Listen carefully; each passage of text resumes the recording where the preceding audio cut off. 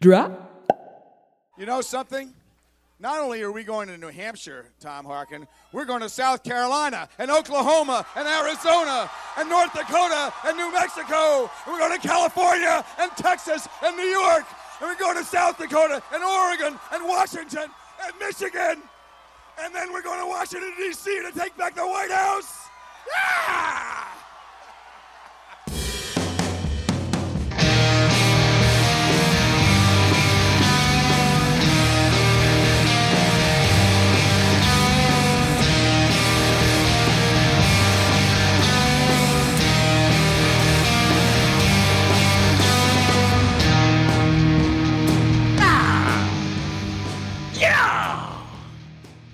Welcome to Genuine Wrestle Boys, a podcast of four friends made better friends through a love of Howard Dean Scream. My name's Zach. My name's Matt Stone of the Caldwell Stones.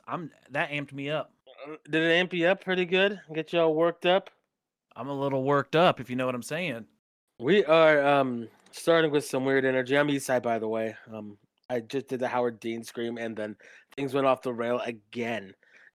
It started with me doing that before, like right when we were gonna start recording, and this is where we are. This is who we are as people. I gotta say though, that actually got me way more fired up than I thought. Watching that little clip, I did not think was gonna get me fired up. When he starts hitting South Dakota, and he starts remembering all the other states in the U.S., and then he finally lands on DC, the Nifty 50 or whatever. Dude, yeah, dude, and the state capitals. Wow. Oh yeah, I used to have those memorized in kindergarten. Oh, were you like a GT kid, gifted and talented? No, I just went to a private school, so we all were. Oh hell yeah!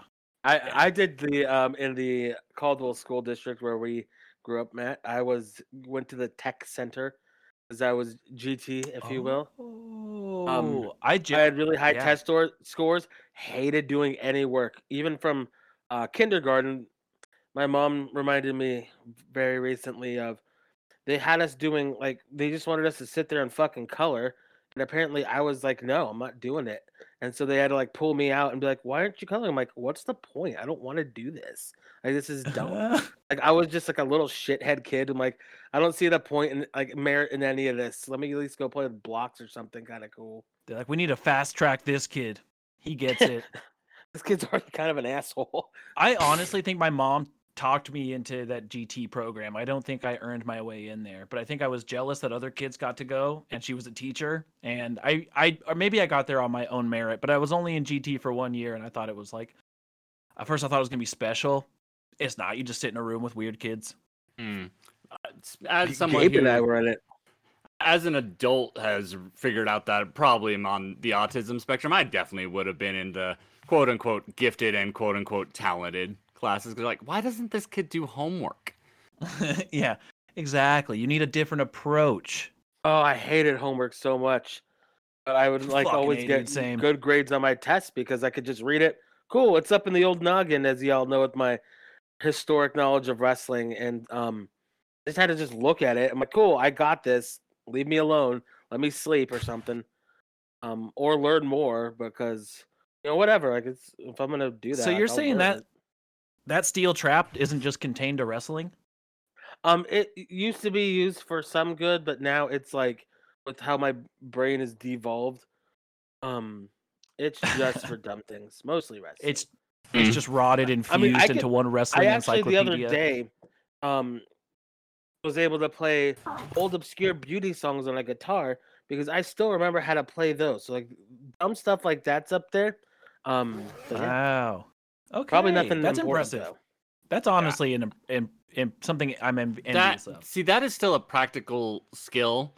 I can tell you, I don't know which James Bond movies are longest and shortest, and the average runtime per actor is something I don't have that right off the top of my head, but I could figure it out pretty quick because I've figured it out before. That's the kind of shit that I have in my brain. Fucking A. We got some special folks here.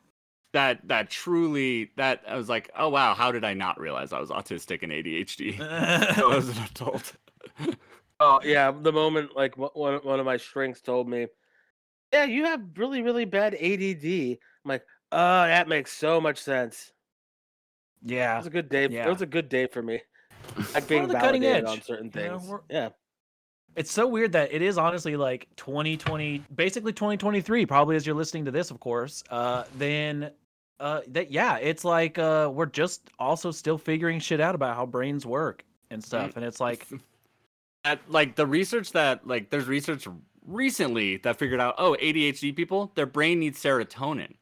That's what it is doing. And it was like, that's like since I was diagnosed with ADHD. That's how recent it was. Like, it's like, Yeah. oh, so that's why I do the things I do. That's like fate. Like Instagram Reels, TikTok, all that. Like the short form video content is the worst thing that's ever happened me to too, dude. ADHD people ever. Besides me, like deep diving things about ADHD and autism and figuring out, oh, that's why I do stuff. But then, you know, if I get on that shit and get on that scrolling thing before I get out of bed in the morning, I don't get out of bed for like an hour. So I've like made myself stop doing that. Same exact thing for me, except going to sleep. I'll be like, oh, I'm actually going to bed at a reasonable time. And then I'll watch those short ass videos for too fucking long. I'm somebody that falls into like those clickbaity pages, and it'll be like, 40 tweets that you needed to see that were funny. I'm like, yep, we're doing this, aren't we? Fuck, dude. And then next thing you know, it's 3 a.m. and you're on a Reddit thread of malicious compliance, which is a great subreddit of people following the rules and kind of being assholes, but usually because they were told something, they're like, all right. That sounds so up my alley that I'm pulling it up now and then immediately minimizing it so I'm not looking through it during the podcast. It's good because stuff. we have a lot. Because we have a lot to so talk much. about here today. 2022 was a crazy year, and I forgot most of it because kind of the two big things Matt and I were talking before the podcast really started. It was two big things really dominated like wrestling, even to the point where like I forgot a lot of stuff that happened because of it. The first of which definitely. was Madcap Moss's turn. Now, obviously, it's the CM Punk All Out stuff, and then I think everybody's big number one is the regime change. Vince McMahon, quote unquote, retiring, and then Triple H taking over. I mean, that's kind of been the big two things that have happened this year that really just kind of wiped out like almost half a year. Right, because there were other, like, for sure, there were other things going on and have been going on throughout the year, and we'll get to them, but like, also, because I was just looking into it today, just to kind of remind myself, the Vince McMahon stuff was especially crazy, just to hop right into it, because prior to the information, like, I think it was around June that the info was coming out that he paid off people for sexually, inappropriate relationships. Then like maybe he used company funds and stuff. And then it was like a month later that he actually just quote unquote retired because he's 77. It has actually nothing to do with what's going on. He's just been in the game. He's ready to go.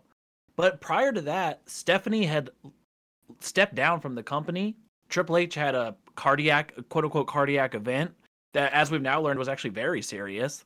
So both of them were kind of, it felt like moving away from WWE, and then there was just this like slingshot effect of Vince is gone, Stephanie's in charge, and then yes, fucking who? Yeah, I'm back and better than ever. And then and then Triple H, his heart recovers, and now he's got probably a way more stressful job than he's ever held in the company. Stone Cold Steve Austin wrestled a fucking match. Like that should be like the headline of the year. Stone Cold Steve Austin came back for one more main event. Thank him for the house, brother. And it's just a distant memory. Barely the remember. whole Forbidden Door pay-per-view. Like just the concept of like these two major promotions like doing a super show. Again, like kind of starts feeling like it's a long time ago or not as important because we had those two just super jarring things that happened on in the landscape of things in wrestling, at least in the US. Yeah, Tony Khan bought Ring of Honor. I forgot about that.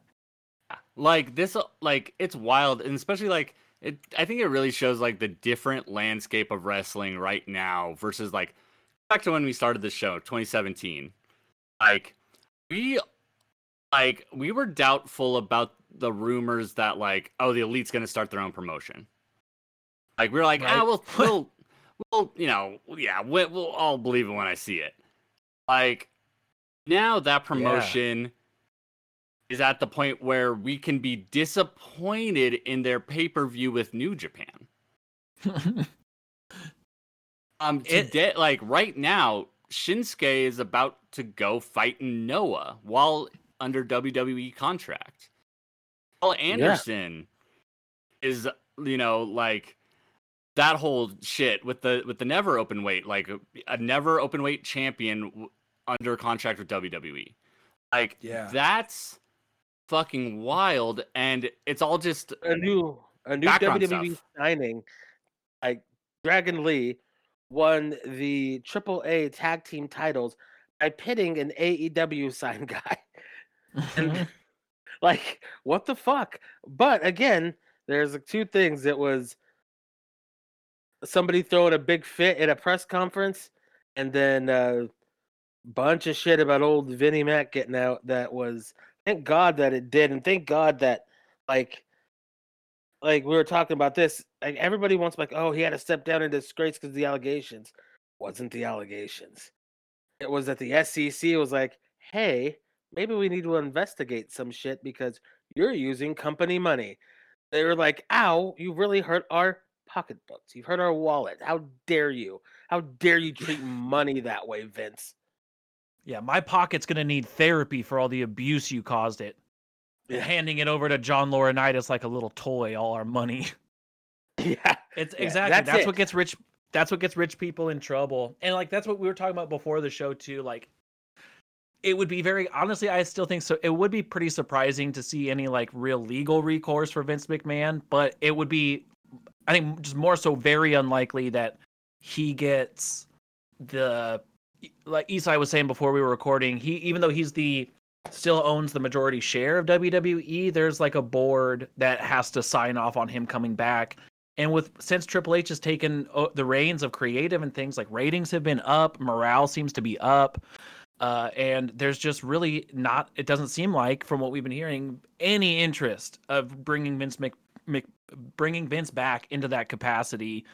And as a fan, it's like that thing of like, I don't want him to come home. I want him to stay gone. Yeah. I mean, like, thinking about like how weird the wrestling landscape is, how much has evolved. WWE, like I have like the highest rated matches by the Observer pulled up. There were 2 5-star matches in WWE this year, 0 in NXT. For like the highest rated one is 475 in NXT this year. But Cody Rhodes and Sheamus in the 2 WWE 5-star matches. Wow. Like that right there. Cody Rhodes coming back to WWE is overshadowed, which should be maybe the biggest story of the year.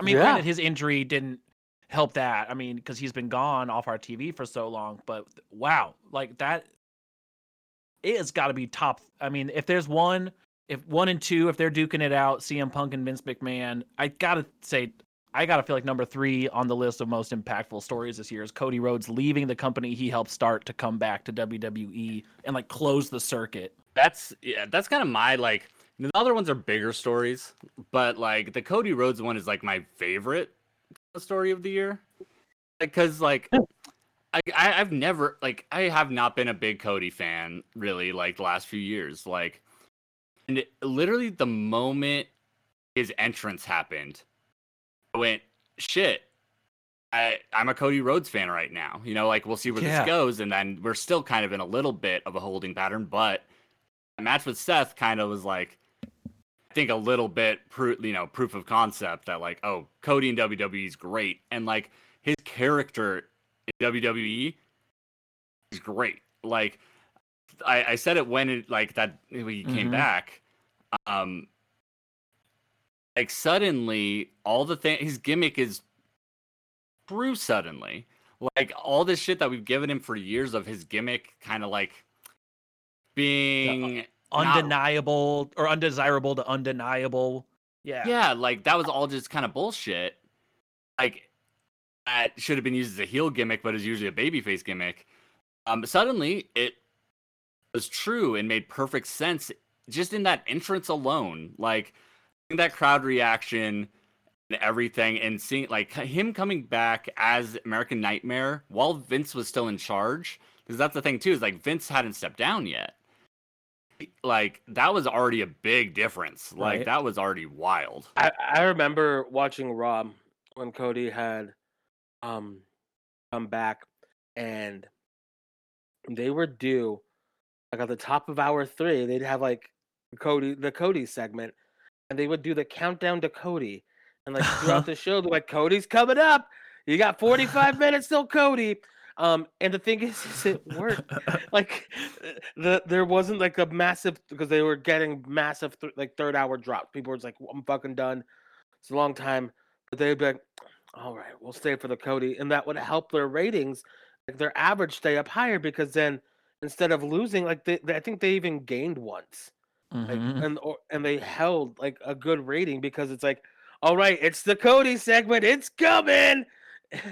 And then and then he would just come out and talk with a slight lisp at times, and that's it.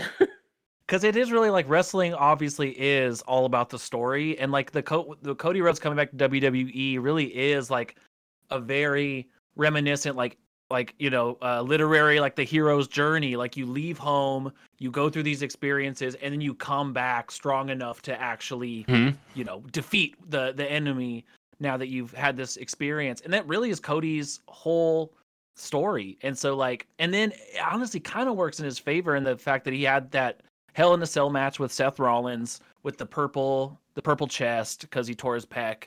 Just super like memorable, obviously like just incredibly impressive. And then he's been off the screen since, as the time of recording this, we're getting into Royal Rumble season. So, those those rumblings have been coming around. It's the most wonderful time of the year. It is. It's the most rumbly time of the year. And I love the Royal Rumble. It's just an incredible story. And WWE Shane had a couple McMahon of those. essentially got fucking fired from WWE. Like he got it wasn't real fire, but he just was pretty much told by Vince as long as I'm around, that'll be the last fucking pop he gets from us. Because he comes in and tries to write his own Rumble story last year, and his father fucking fired him. Like he pissed off Brock Lesnar, one of the last people you ever want to piss off. He threw a massive title belt at Vince McMahon. He doesn't give a fuck. And then he books himself to go toe-to-toe and get one up on legitimate UFC fighter Matt Riddle, somebody who had a 4-fight win streak in the UFC at the end of his UFC run before he got let go. He gets it up on him. He's like 48 years old or some shit, and he's like kicking his ass. Just doing his little hop around. Pop, pop, pop, pop, pop, pop, pop. Yeah, we had one of the most boring one of the worst Royal Rumbles in a long time. Really was. And it's one of my favorite pay-per-views. And again, like that feels like so far. It feels like years ago. No, like and then, time moves like, the older you get, more time moves more quickly and stuff. It's like, oh, that was only, like, oh, that's been a full year already, stuff like that. But then like WWE, the wrestling world in general, this year has been 10 years. Like, right, dude? Yes. So weird. Like, partially like I definitely was the least engaged this year. In overall, just my life was a little wild this year. Didn't have a lot of time all the time for wrestling, but same time, like, man, that so much has happened. Like, we still have like some of the same storylines going on from last year. Roman's still champion, stuff like that. But it's like, like, it feels like a different time entirely. And that's Yeah. a really that point too of like so the ascension of the bloodline has really been a huge story this year as well. I mean, obviously it got a kick of energy with Sami Zayn being the unofficial Uce, but then Honorary Uce, how dare you? that's right. Sorry, honorary. And then the call up of Solo Sikoa to the team, giving them that muscle. With Paul, and then when Paul Heyman has Solo been doing debuted like at 2.0, like in 2021, and then now is like a super integral part of that whole thing. If I had to make crazy. If you had to kind of think, and we can get to this later after we recap kind of some of the year, but if we were to make any sort of 2023 predictions, I got to say, like, you would got to think that Sikoa is going to be a breakout star in like the main roster, because the bloodline is just building to some sort of like very impactful sort of like collision or implosion, and I think he's going to come out of that. I mean, as we so record strong. this, like the day that we record this is 30th of December, and I mean, there's a big bloodline match of Roman and Sami versus Kevin Owens and John Cena, who's having his first match of 2022 on December 30th. And he keeps his streak alive of having a match every year since he debuted. That's 20 years so now. Fun. What if it's just 21 years shit? Straight? Yeah, 21 years straight. The streak lives. And it's fun that it's going to be him and Kevin tag teaming together. There's just so much history and like nuance in this match. Like everything we've been saying since Triple H really took over the booking there is like, it just, everything feels so much more rewarding for having watched to this point. Cause it's not just like, oh, John Cena and Kevin Owens versus Sami and Roman, which just on its surface, if you knew nothing, would be a fun match. But there's so much history between everyone in that match. Everyone. That it's like, and it's just like, it just makes it so much more exciting to watch. But there's another random moment that happened in 2022, by the way. I remember Dolph Ziggler was NXT champion. That's right. No, my brain threw that out. So had mine. I just want to toss like another little like nugget out there for y'all. In my brain, Braun Breaker's been it the whole time, but then you say that, I'm like, yes.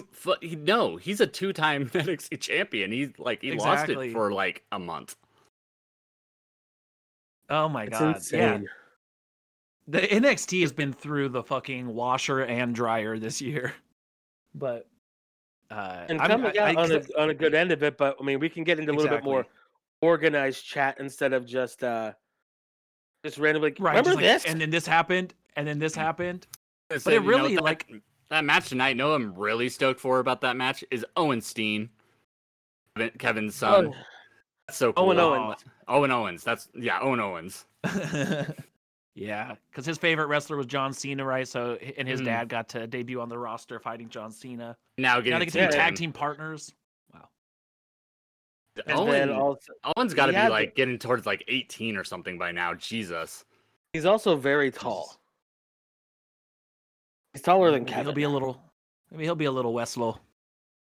So we talked about the Vince McMahon's. I mean, this is all, and that's like, there's going to be a lot coming in the next year out, probably about the investigations. There's going to be potentially documentaries being released and things, but yeah, we haven't really yet touched on the AEW side of this year, which also had a main event story take place that has somehow dominated the Vince McMahon story, other than like, I think Wheels of Investigation moves slow and everything, but what should have been this resurgence of like the summer of CM Punk just went a fiery shit show that almost ripped the entire company apart. Yeah, he gets really, the belt. He gets the belt off Moxley. Because like he had like kind of going before, it's like CM Punk was like, he really was doing good business for them. Mm-hmm. Whatever you think of CM Punk, like he was doing good business for AEW still. His feud with MJF was a good one. He had that the dog collar match is like a one that everybody's probably putting on their list. It was bloody. It was good. Like it had that story with Wardlow intertwined with it, so you kind of got some some layers to it. You had Punk coming out with his old Ring of Honor gear in the AFI song. He kind of really had some cool stuff in there. And so he really was doing good business. He got injured after winning the title, so he was gone. So he missed like Forbidden Door and all that. And then he comes back, and on his big pay-per-view comeback, like the world like around them just kind of falls apart. And I think it's something that had been bubbling for obviously for a while since his feud with Hangman. And I know there was always those little jabs they threw at each other, like when Punk came back and called him out, and he's like, "That's not cowboy shit, that's coward shit." Or when Right. he hurt Punk's feelings and went into business for himself, like pretty much doing the promo that everybody else had, saying that nobody wants him here, that he's a cancer to the locker room, because Eddie Kingston also said that, MJF also said that. Like, everybody kind of was talking about that and how he like thinks he's like a voice of the voiceless, but then goes and does certain things, and that's where he's like, "Hey, wait a second, you're being mean to me." And so Mhm. then he went and did his shit, and they both went into business for themselves, and yeah, it was just insane. Looking back at it, That I've watched that media that scrum media a few times. honestly, that media scrum is one of those surreal kind of things that like I remember watching it not in real time, but the next morning before all the real news broke about it, and just like being like, "Oh, this seems really strange." Like this, like and then I heard it, and then you hear about the fight afterwards. But honestly, it all started because like all the audio's all pitched down. It's like you're just watching this weird fucking video of CM Punk just talking shit on his whole company, and then Tony Khan just sitting there smiling like, "Okay, awesome." And One of my then favorite things is watching Tony Khan's reaction, because he'll be there like drinking water and be like, "Uh oh," or he'll like Punk will say something, you see him like, "Ah, shit." he's You got a see, like loose he's trying, bag of spin drifts. CM Punk. and then can I have a couple of those? Yeah, That was just like funny. fucking mowing down a muffin.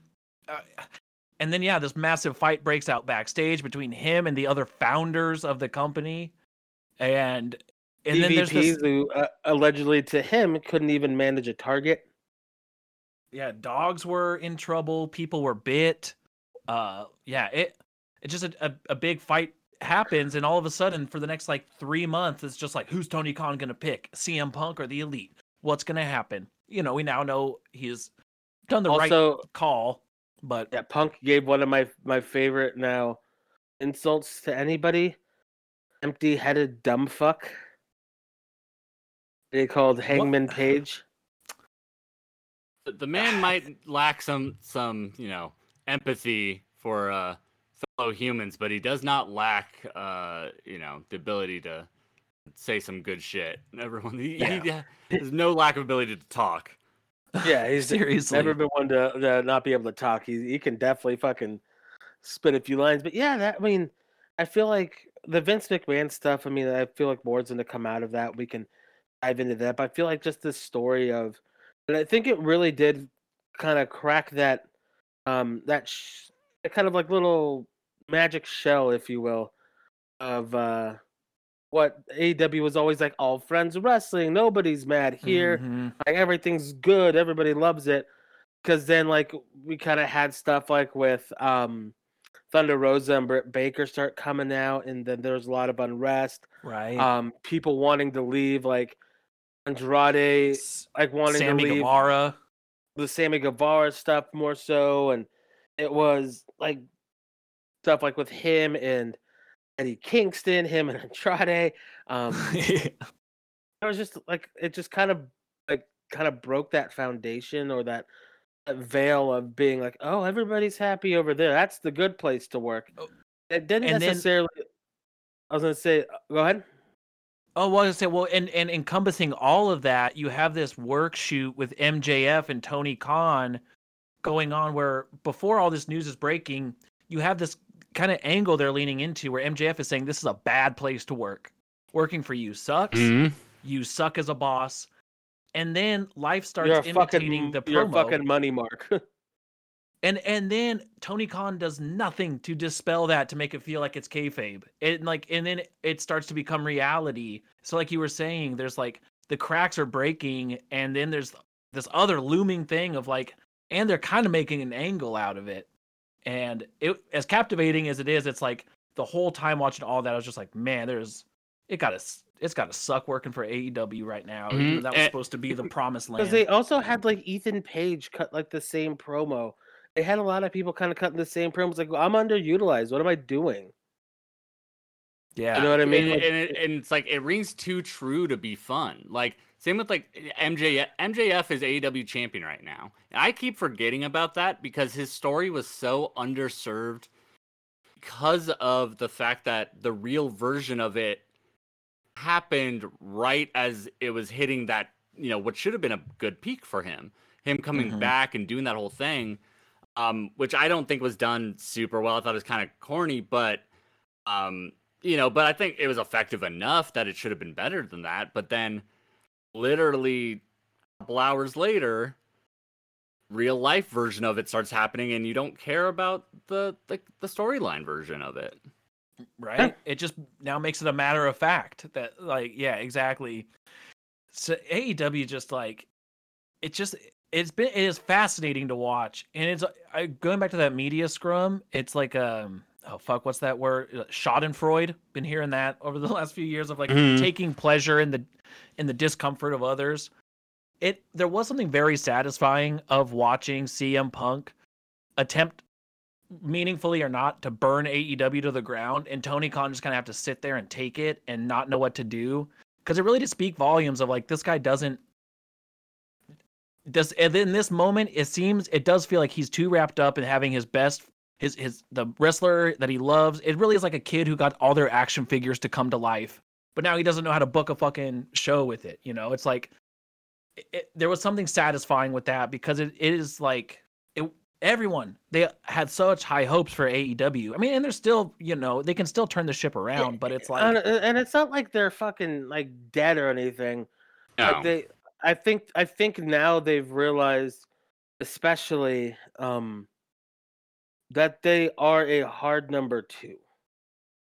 Like, numbers wise, I don't mean like a hard shit, like a number 2 in the I know what you picture. meant, but Get your mind out of the number 2. gutter. I love a good firm one. I'd rather have a little softer than a little too hard. Interesting. It depends on how close to normal you are. Let's say the further away from normal, the less I want soft. That's true. That's true. No, like your tummy's fine.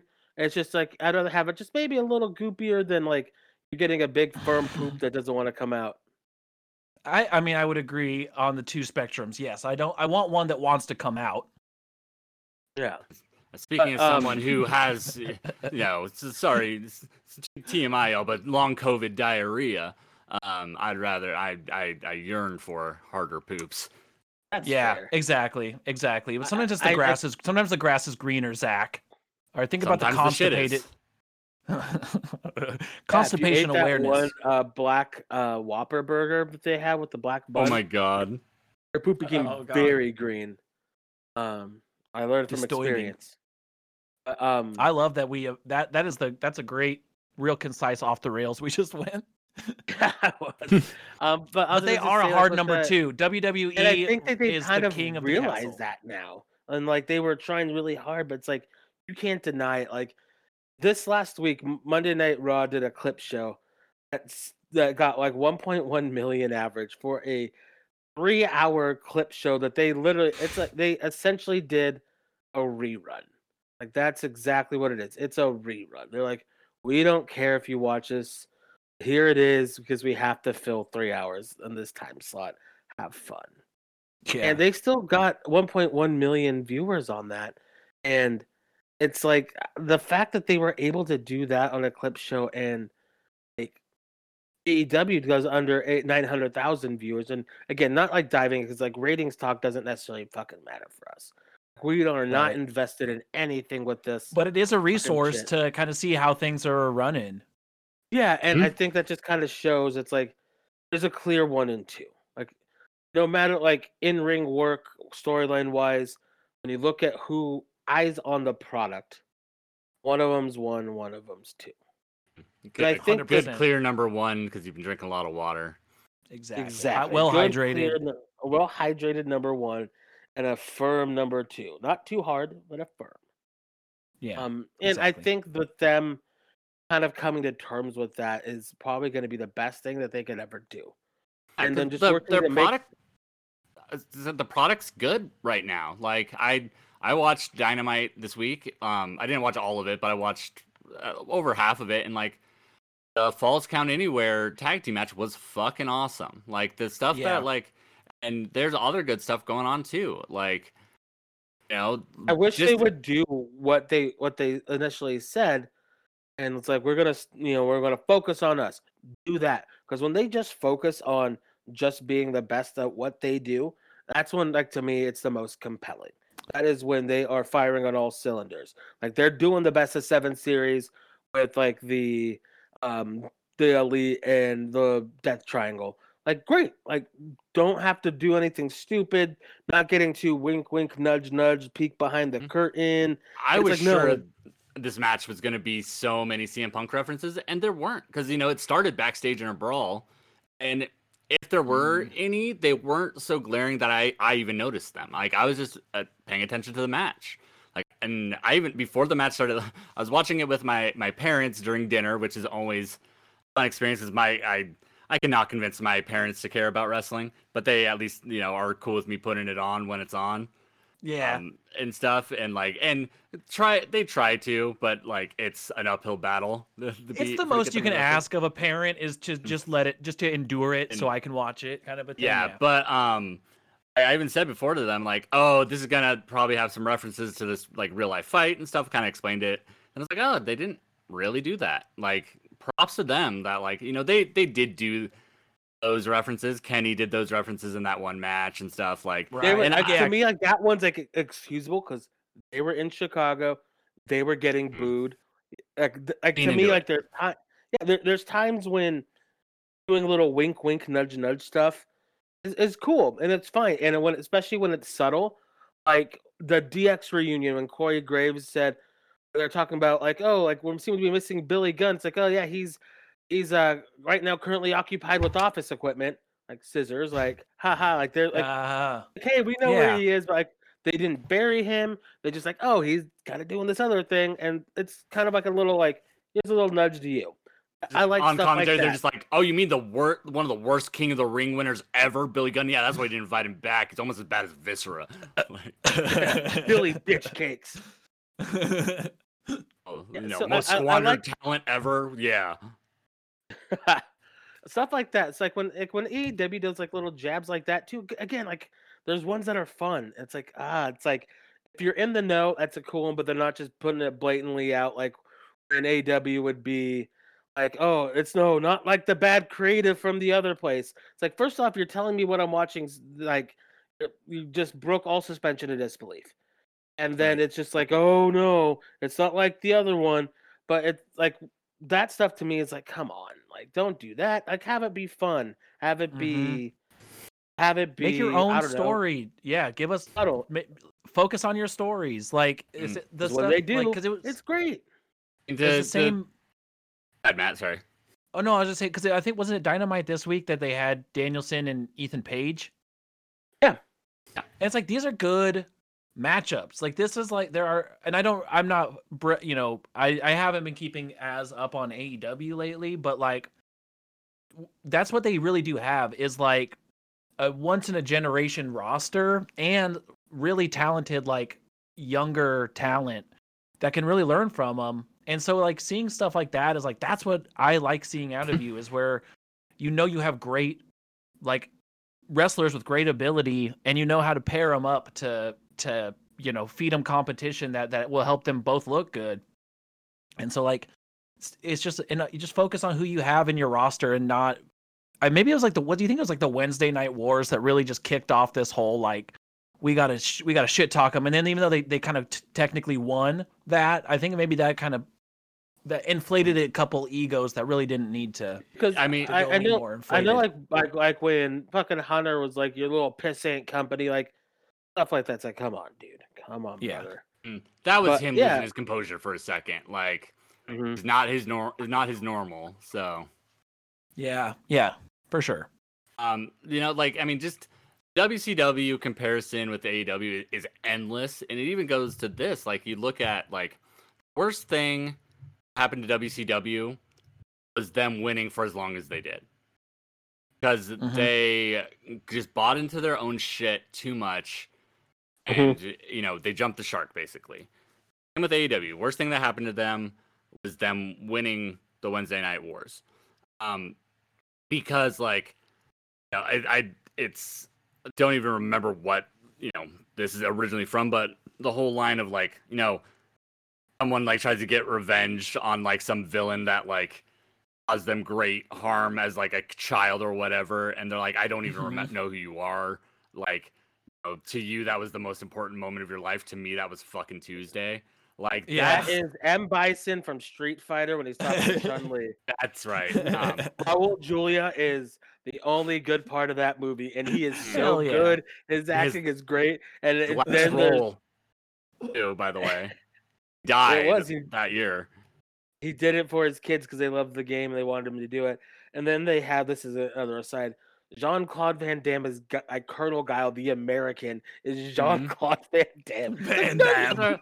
What are you talking about? I'm from the Iowa. I love the cheeseburgers and the freedom fries. No one wants to roundhouse with me? But I will say, I love that movie because I used to watch it as a kid, and M. Bison is so good. And like it's like for you, this was the biggest moment of your life. For me, it was Tuesday. Yeah, because like AEW, if they didn't win, they could have died. NXT doesn't need to make money. That's the thing, like NXT can be operating at a loss because everything else in that company isn't. So like, merch, WWE's merch pays for NXT to lose money. And you look at like even the things that like were the downfall of WCW was like the fucking Russo shit, and like look at like which the like jabs that AEW does sometimes a little Russo-ish, where it's like, man, this is a little too inside. Like this is like, I get it. It's kind of, it'd be a funny tweet for someone to make. I don't want to see it on the show because like then how do you trust pulling me anything? Out of the fucking show. Quit pulling me out of it.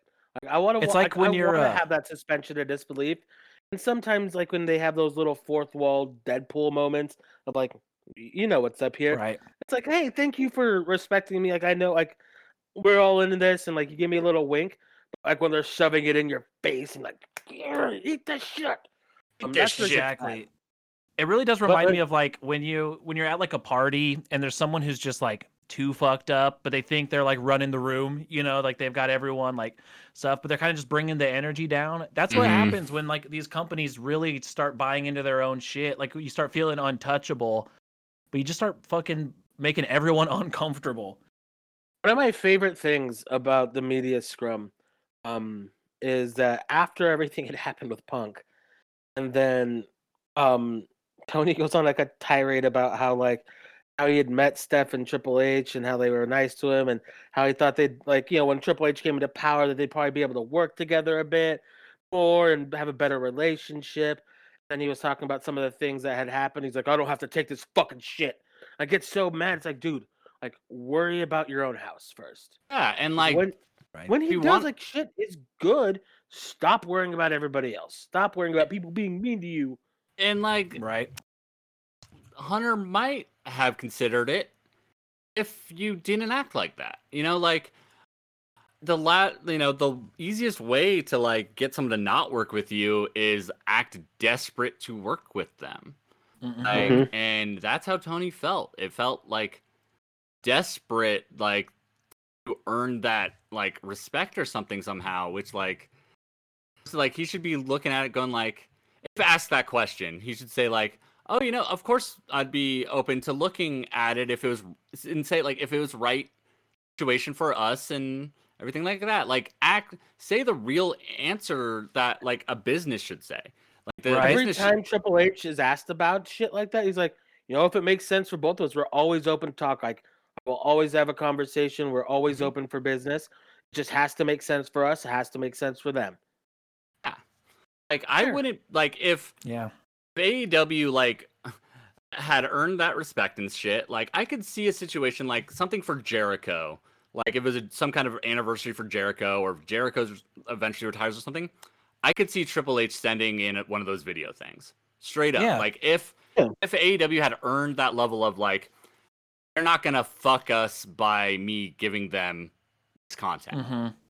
But like as it is right now, and I think Tony's doing like some, the right steps right now to like kind of take a step back, like not be up in everyone's face all the time. He still says some stupid shit, but he's always going to. He's Tony Khan.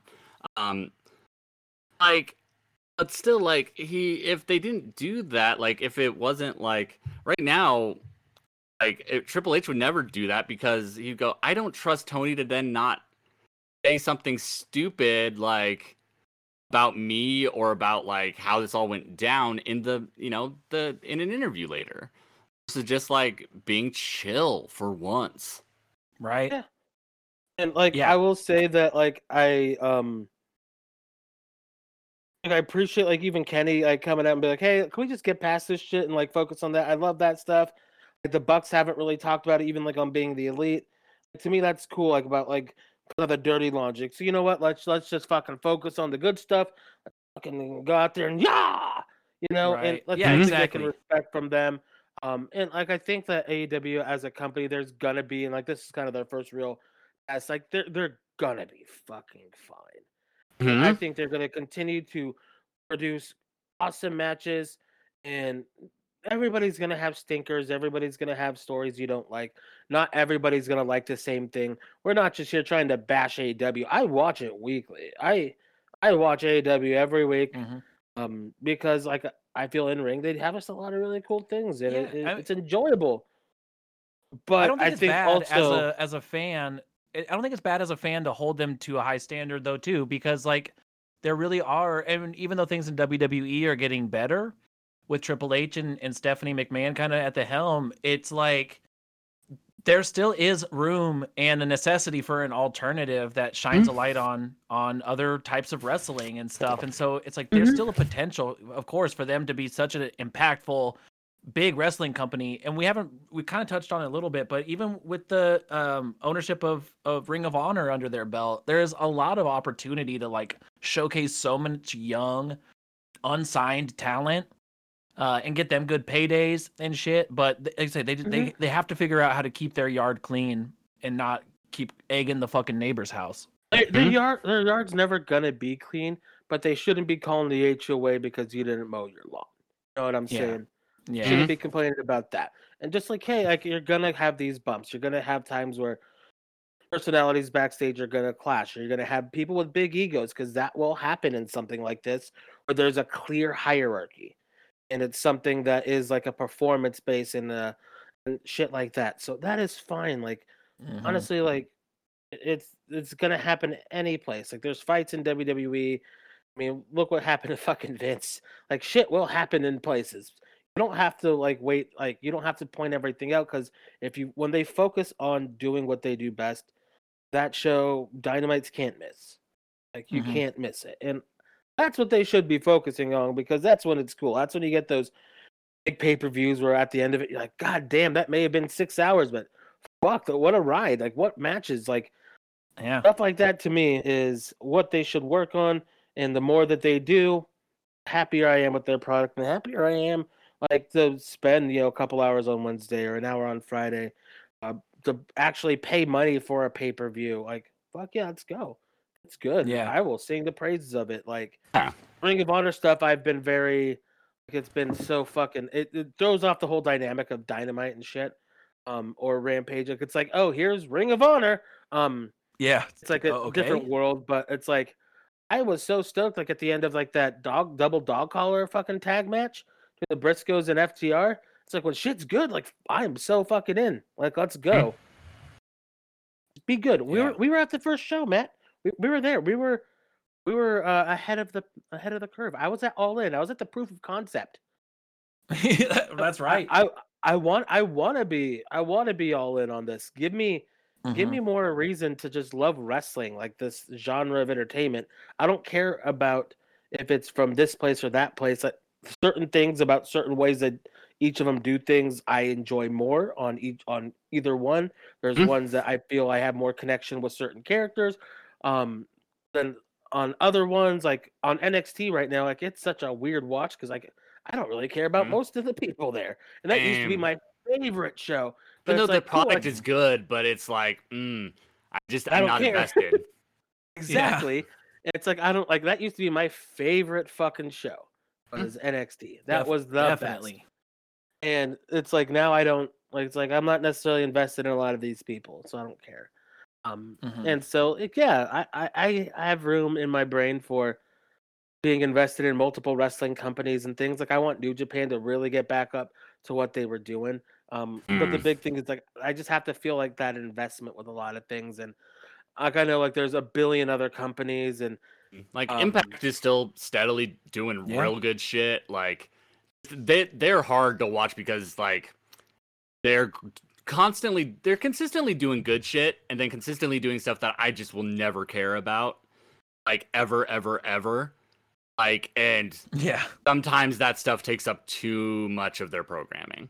Yeah, I don't need to watch a Moose or Sammy Callahan. No. Right, seriously. Yeah. And like there's like all these indie promotions that are gonna be doing cool stuff, or different promotions other than like New Japan in Japan and all like AAA, CMLL. There's so many fucking things, and I understand that. I know Hijo del Volquinho is AAA champion right now. That's fucking rad because he's incredible.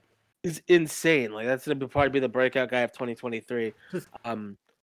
It's one of those things though. It's like I need to feel like certain things on them in certain ways, like with characters, not just moves or different things. It takes me a while to get super invested. Where a lot of the guys that are on top now, I like when I was in that super open phase. I'm like, I'm just watching anything I can find on XWT.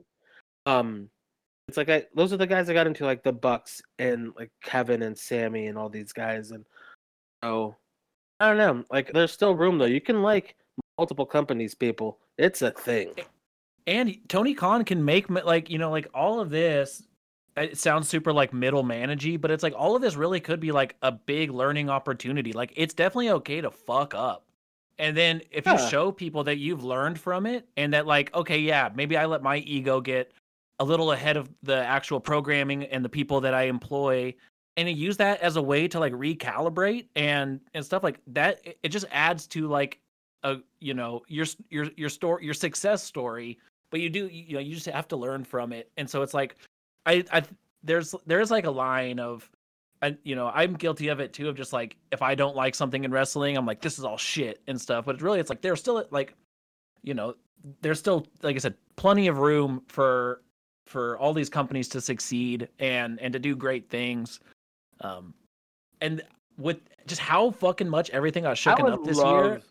I would love like to have like AEW be like fucking just killing it, running on all cylinders, WWE killing it, running on all cylinders. Then everything like is just good, and like if they both just focused on their houses and just like really made the best product that both of them can, how fucking sick that would be. That'd be so fucking cool. And it would raise the tide of everything. Like we even at the next Prestige show, I don't know if it's going to be in Oregon, but at the next Prestige show they have Max Caster on there, who I'm give or take about, but it's like that's a huge name. Like there's so many names that one of the things I like that AEW does is they let their talent, I'm sure I know they have restrictions, but they do let them work independent dates. And it's really helping a lot of independent promotions, which is what I fell in love with this year. Like I've never been more into Alex Shelley in my life. Speedball Mike Bailey I got introduced to this year, and he had a fucking both runaway of them, aren't year. they fucking great? By the way, I've been loving watching independent wrestling, and a lot of these people coming from AEW or like when Ring of Honor hopefully lands on its feet in 2023, and these wrestlers can work these other promotions. It'll shine a light on your Nick Waynes or your Mike Baileys or like just a ton of people.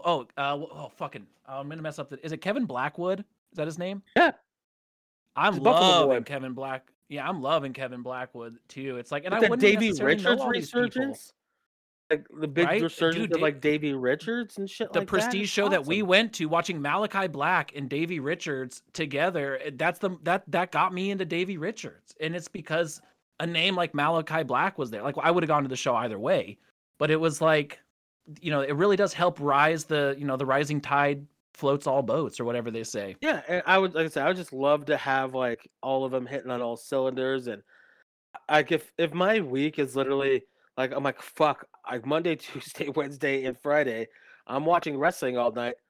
That's fine with me. Football's over. Like here in the next couple months, I got time. Like Totally. the Mariners aren't going to be breaking my heart again until next year. So, and exactly. the Lakers are already shitty, so I got time. I don't watch TV. Oh hell yeah, those are dope. Oh, Zach's got sick fucking Seattle Mariner earrings. Oh, Zach, you're muted also, by the way. You can feel free to stay there. We got this. Isai and I got this. Yeah. So okay, I mean we went over the like, kind of very weird Tony Khan thing that just kind of ended up like, let's everybody have some really good times and work on just themselves and wrestling wise. Like, yeah, I think self-care. That's what wrestling needs, is like all around, for not only performers but the companies, just some self-care. Worry about themselves and maybe get, a nice bubble bath, a proverbial bubble bath. Yeah, You know what I mean? exactly. Exactly. Let yourself take a little moment to reset, to gain some perspective and move forward. Also, fans, you too. Fans of you too? Yeah, also fans you of two YouTube. fans.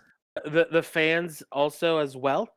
Just take this moment, this new year, to recalibrate, reset. Like, don't go in there so angry about XYZ. Let's have some fun. Like, the discourse around just Dragon Lee signing was exhausting.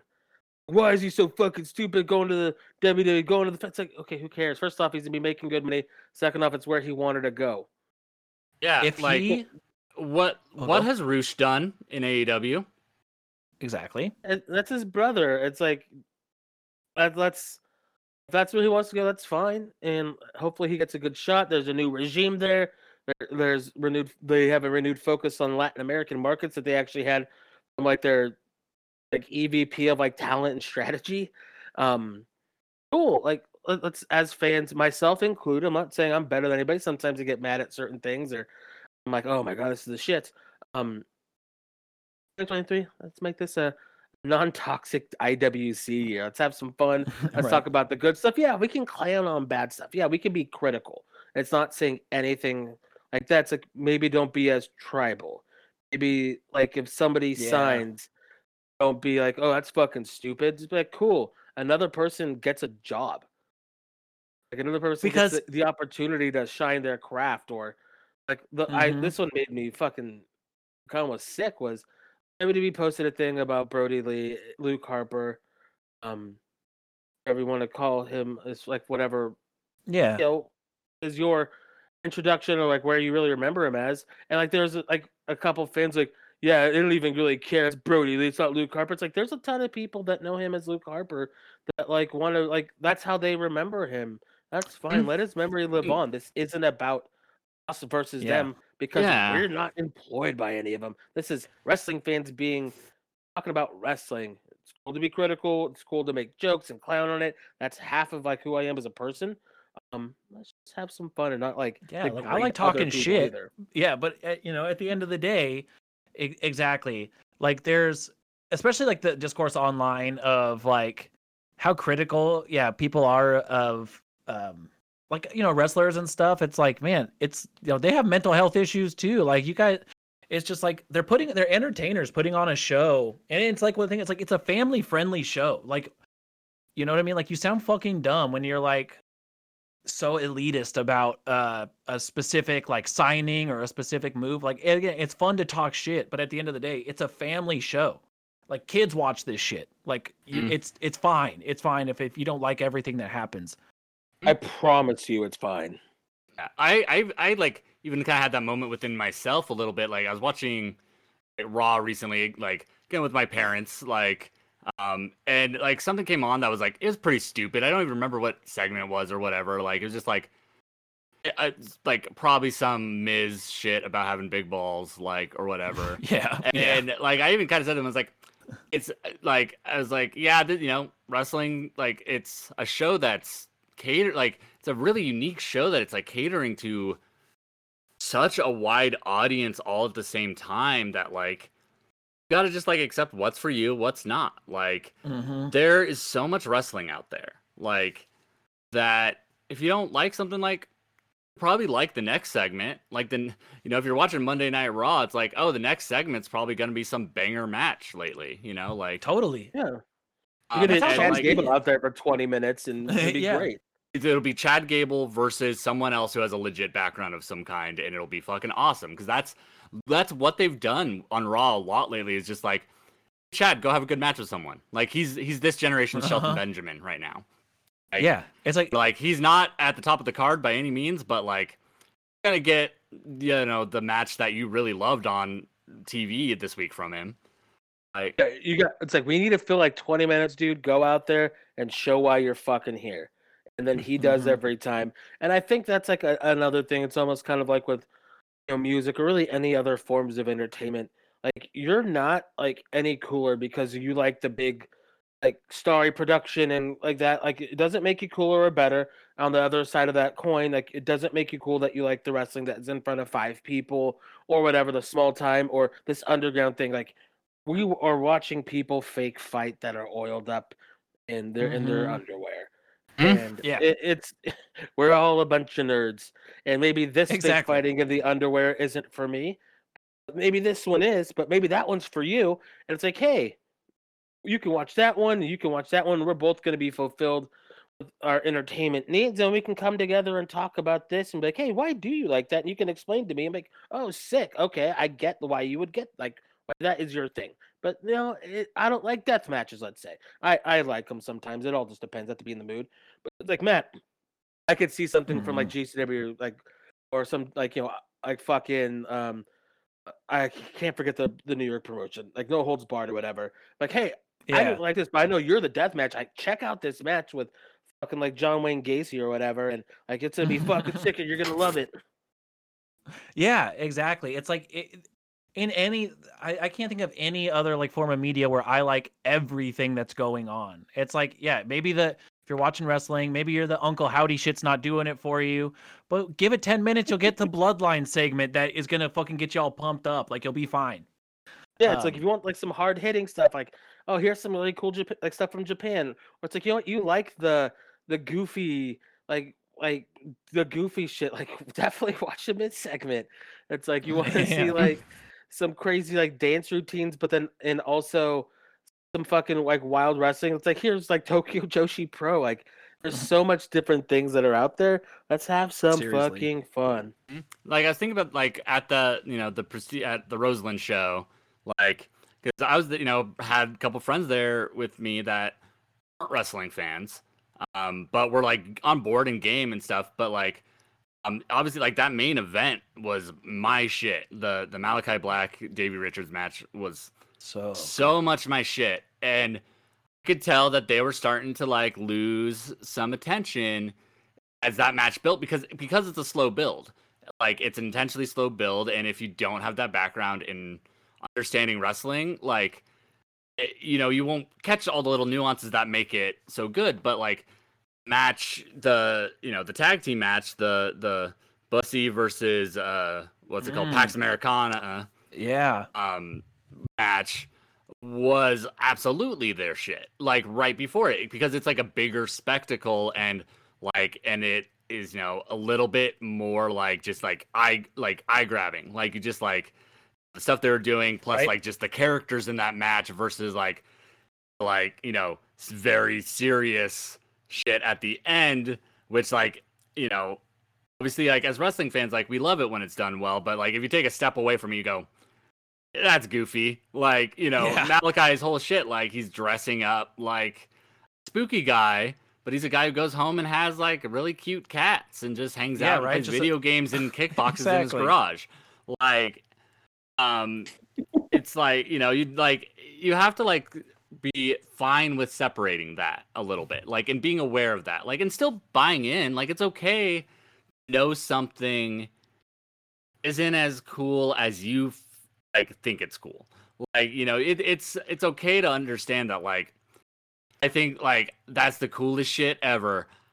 I would never present it that way to someone who isn't on board with wrestling because they'll say why that's goofy to me. That'll make me sad. Like, but if someone is on board to learn about it and you like, and is one of those people that's like excited to hear you talk about what you're excited about, yeah, that's what I'll show them. Like Daniel Bryan, at WrestleMania 31, like they'll get it. But if someone isn't on board for wrestling, they'll go, okay, like why is he doing that hand motion thing? Right. Like, and just like, oh, he probably wouldn't actually win in a fight. Look how small he is. And you're like, well, yeah, but that's why it's cool. Like, because it's not real. So like, we can do whatever we want. Exactly. Yeah. And going back to like what you were saying about like the discourse around people being upset with Dragon Lee signing, it's like, it's like what 2 weeks ago we got Santos Escobar versus Ricochet in a match that it's like, oh, under this regime, like there's a room to like for respected lucha libre wrestling, and like if Dragon Lee were to like join up with Legado del Fantasma, like it could just be such a fucking killer faction that these same people complaining would love to watch. It's just people like to. They have enough people there. He could start his own one to fight against them and have like two lucha that'd be sick factions. too. Yeah, and it's like one of the things too. It's like people like complains like, oh well, like what does LDF do and like Legado, blah blah blah. It's like like the moment Triple H got into power, he brought him up to main roster, so they're making those main roster contracts now, and he's actually putting him on TV, getting him a shot. Is it like M versus Hit Row? Is that exactly what I want to watch? Not really. I mean, they're getting opportunities now, whereas like old regime, they would definitely not be, or they'd be like just like they're like Lucha House Party 2. You know what I mean? I just think instead of looking at things that you can just like, well, I don't like that. Like it's like let's look at the things that we do like, and and if it is something, again, it's not saying don't be critical, don't criticize, don't talk shit, don't have fun. It's like almost like kind of like, why are you? It's like, is this to actually start like a cool discussion or be like, hey, this is something that bums me out? Like that's fine, but if you're like, I'm about to troll these fucking marks over there. Exactly. These AEW marks are gonna fucking hate this, or these WWE marks are gonna hate this, and that's just you're kind of being a dick. Right. It's cool to like whatever you want and be critical. Like that's fine.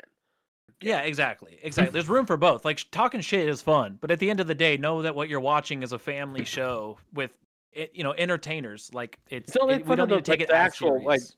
like the person necessarily either. Yeah, like Issa, you aren't on board for Danhausen. Like, and I absolutely am, but also I've never heard you be like, that man shouldn't have a job and his family should be like hungry. I hope I hope Donovan Danhausen, whatever his like real name is, like I hope he fucking loses his car this week. That piece of shit.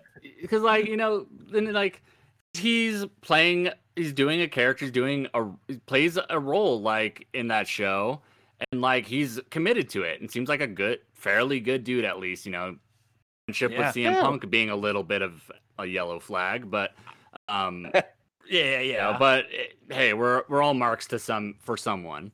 CM Punk, if you're listening, I'd be your friend.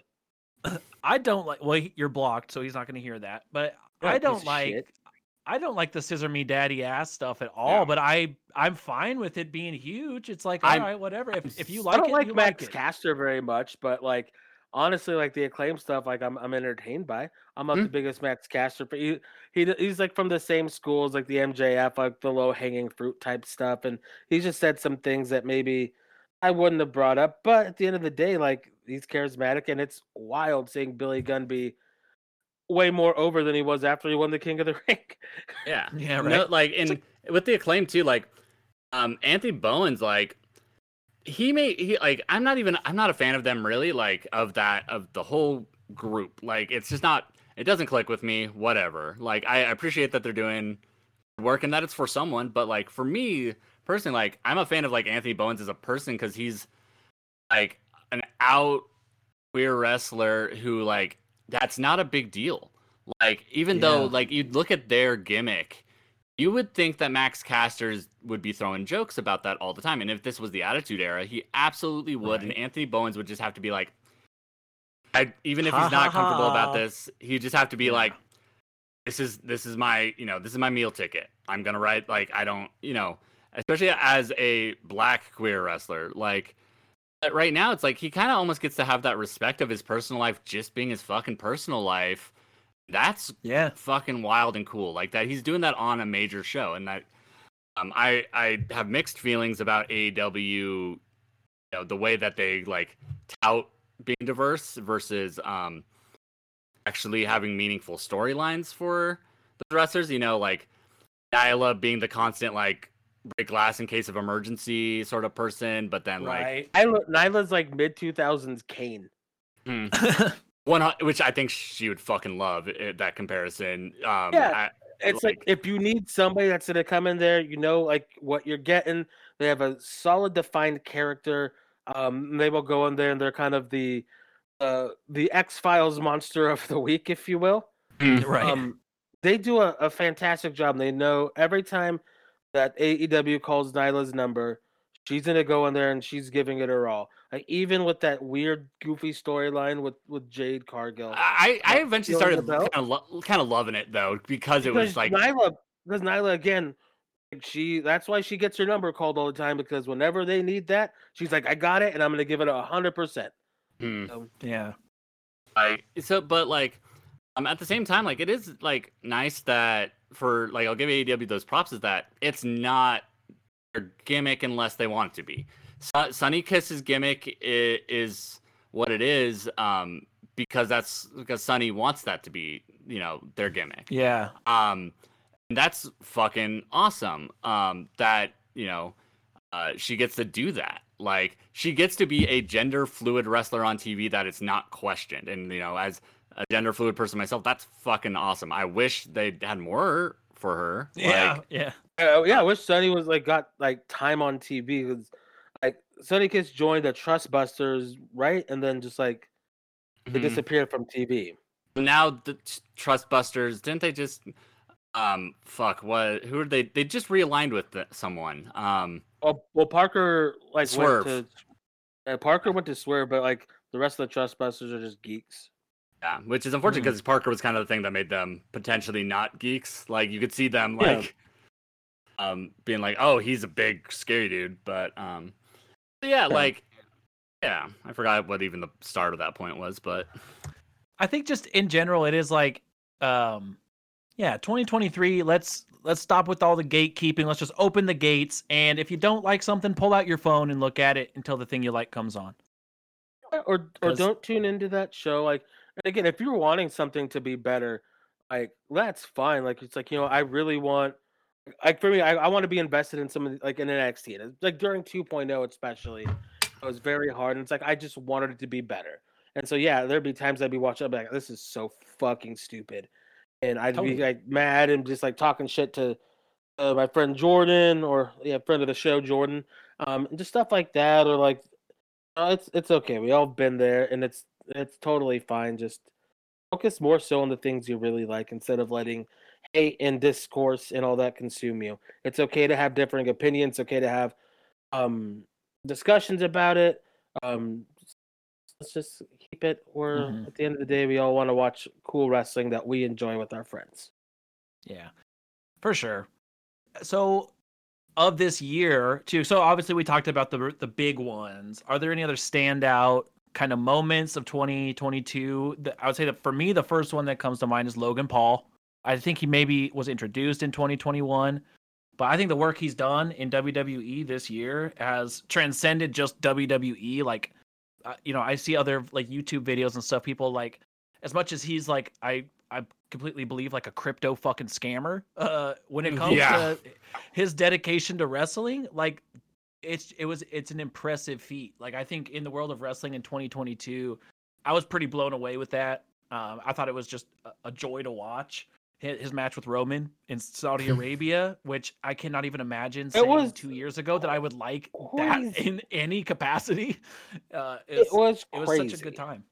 Yeah, it was incredibly a good time. It was very good. Like I didn't make this comparison then. I just kind of thought of it now, and it's not at this level, but like it actually kind of reminds me of the 2016 AJ Roman matches, where it's like Logan had that same like the like athletic, high flying guy versus Roman dynamic that like brings out the best in Roman some kind of, and it's wild that came from a fucking celebrity, like a celebrity match. Yeah, completely. For me, like, I mean, I think like my biggest story of the year, kind of for me, like not the actual biggest stories, but just like Sami Zayn is like my wrestler of the year, right? And it's the weirdest wrestler of the year I can think of because it's based on match with Johnny Knoxville. Yeah, That was fucking awesome. Like, it is so entertaining. That's actually a match that like almost like the original like TLC tag team matches. I don't actually think that's a good thing to show. It's like it'd be tempting to show that to a non-wrestling fan. Like, oh, this is something you'll love. You'll get into wrestling through this, but because they're going to be a little disappointed on normal wrestling, like it's going to be harder to get them into normal wrestling. Yeah, if you show them that first, because like a total gimmick match. Yeah, because they did the gimmick so well, like mousetrap thing. Like obviously that a bummer at the end, but it almost kind of fits. Like it's like this is a all silly, goofy, fun match. Like promos were fucking awesome. All the like non like wrestling like emotional work that Sammy and Johnny did like to make that match happen, like, and then Sammy following that up with this bloodline shit. It's so good. He is working on like a different level right now, and you hear that from wrestlers who being interviewed and stuff like within the company right now. Pretty universally, they all mention the work Sammy's doing and how like that is something that they all make sure to catch every single week. Like if it's Sammy's segment, people are around the monitor. Like they want to see what he says. They want to see what he does. And like, it's not just that it's goofy because he can be silly and funny. He had the dance thing a couple years with Logan Paul. Actually, he had that segment this year with the Bloodline. Where he's like, I don't think you're feeling very juicy. And then it just broke everybody. Roman can't even hold it in. He just is standing there. Roman was fucking Jimmy Fallon on SNL. Yeah, dude. And 15,000 people had to go to the fucking corner and just like cover his face. Like they just couldn't do it. It's like he can do that. He can go there and have the matches. Then like the moment that he got the Honoré Uce shirt, like the range of emotions that he had when they ripped his shirt off, that sadness, and then like he was like a kid on Christmas when he got that shirt. Like the overwhelming joy. It's like the dude can just do it all. Like just it's really interesting, because best friend Kevin is obviously a pretty big Owen Hart fan, but like Sami Zayn is kind of operating on Owen Hart-esque level right now. Like he's because like he's not the main guy, obviously, but he's like right there, and he's the one that like you can kind of guarantee is gonna like either have a fucking fantastic match or like do something that you just don't expect in a promo segment or something that's gonna make you laugh or like do whatever, and like it's fun. Like it's just so good like that he's working on that level right now. Like Sami Zayn had kind of like he's like he's making it like he's gonna be a WWE Hall of Famer from this run, like for sure. Yeah. Totally. And the thing is, like, he still has, I think, in him that like NXT Sami Zayn babyface like run still left in him somewhere. Like whenever this turns, if they do it right, like he could like propel himself into being an even bigger like babyface than he ever was on the main roster. Like even though he was kind of the endless babyface who never got the win, I think like he could have a good like IC or like secondary world title run as a babyface potentially like after this. And that's like incredible to see at a guy this far into his career, like, and the excitement really hitting his stride. Totally. And the excitement that's there over knowing who's in charge of creative, knowing the capacity for long-term storytelling that Triple H seems to know when it comes to booking. It also feels like where they're going is potentially just like such a legendary tag team run too with Sammy and Kevin, that like two guys who are in the back halves of their careers. Like there's the potential is completely there to have a Hall of Fame tag team run, tag team like programs coming out of them over the next like little bit too. It's just like everything is set up there for success. And I completely agree. This has got to be the year of Sami Zayn. And it's kind of a late entry. Like I forgot kind of about the Johnny Knoxville one, but like the Bloodline story really started in like what, late September? And he's just been on, he just hasn't missed. Yeah. It's like that thing. It's like for years you hear about how he's kind of obnoxious and quirky, and they just found the right lightning in a bottle moment for all of that to just make the perfect character and the perfect story. I love fucking Paul Heyman's reactions to Sammy. He's like, because like Paul Heyman is known to also be a little annoying, but his reaction's like, this mother. What are you talking about? Everyone loves me, especially all those models that I talk about on Instagram. They're all actually my friends. And then let's head over to AEW for like kind of like at least somebody like that you can consider superstar of the year or whatever. But fucking Moxley carried that company anytime that they needed it, and which was for a majority of the year due to either injury or the all out stuff. He just went in there and had the summer of Mox. And put that company on his back and said, we're fucking going forward. Get on. And like whatever you want to say about his matches and bleeding, cool, say that. That's okay to have those opinions. But I got for my money, like that was the guy. That was the guy this year.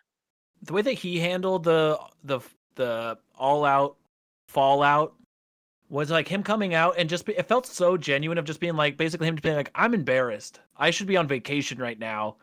But we all know why I'm here, but I'm fucking here, basically. And it was just that thing of like, oh, you know, it's just, it set such a tone of like not feeling like you were being jerked around by a company, but also inspired that like, oh yeah, there are people here who do want to show up and make this special. And he's at the top of that list. Because like, he understands, like he left a place that he no longer felt special about. Like the magic of WWE had been like pretty forcibly ripped out of that man. You still hear him in interviews, like occasionally, like you can tell, like he does not have much like warm feelings towards that place, even though like I'm sure he can tell it's changed and shit. But he's still like, yeah, but it sucked for me. Like, yeah, no, and that's fine. Like, but then he's throwing hot dogs. But then you see like the love he has for this other place. And like, I bet, you know, after All Out, like, he probably like went like the drive home with him and Renee was probably like fuck, I'm gonna just buckle in and listen to this man rant about how mad he is at everyone right now. Because I'm sure he was pissed. Like the work he's put in, like to build this company, like because he was the name that like the company kind of was built on, you know, like he stepped up. He was Lex Luger, but better. Like, you know, I mean, he rose to the occasion. Sure. You see, I'm sure he went home and was just like, what the fuck? Like, why? What the fuck, Tony? What the fuck, you know, Bucks and Kenny and Phil? Like, what the fuck are you doing? You're gonna ruin everything. And then probably like by the time they got home, he probably went, okay, it's out of my system. I'm going to work tomorrow. And they did. They fucking did. So like, to me, I'm a new dad. I know I've been fucking. It's just like that thing of he's there because he cares, and like that's coming out of All Out. That's what we needed to see as fans to feel inspired to watch that show. And it's just natural because, like you said, he left somewhere that wasn't right for him anymore, and like he carved a home into this fucking company. It's kind of like you saw like in 2020 during the pandemic, like when went to empty arena shit.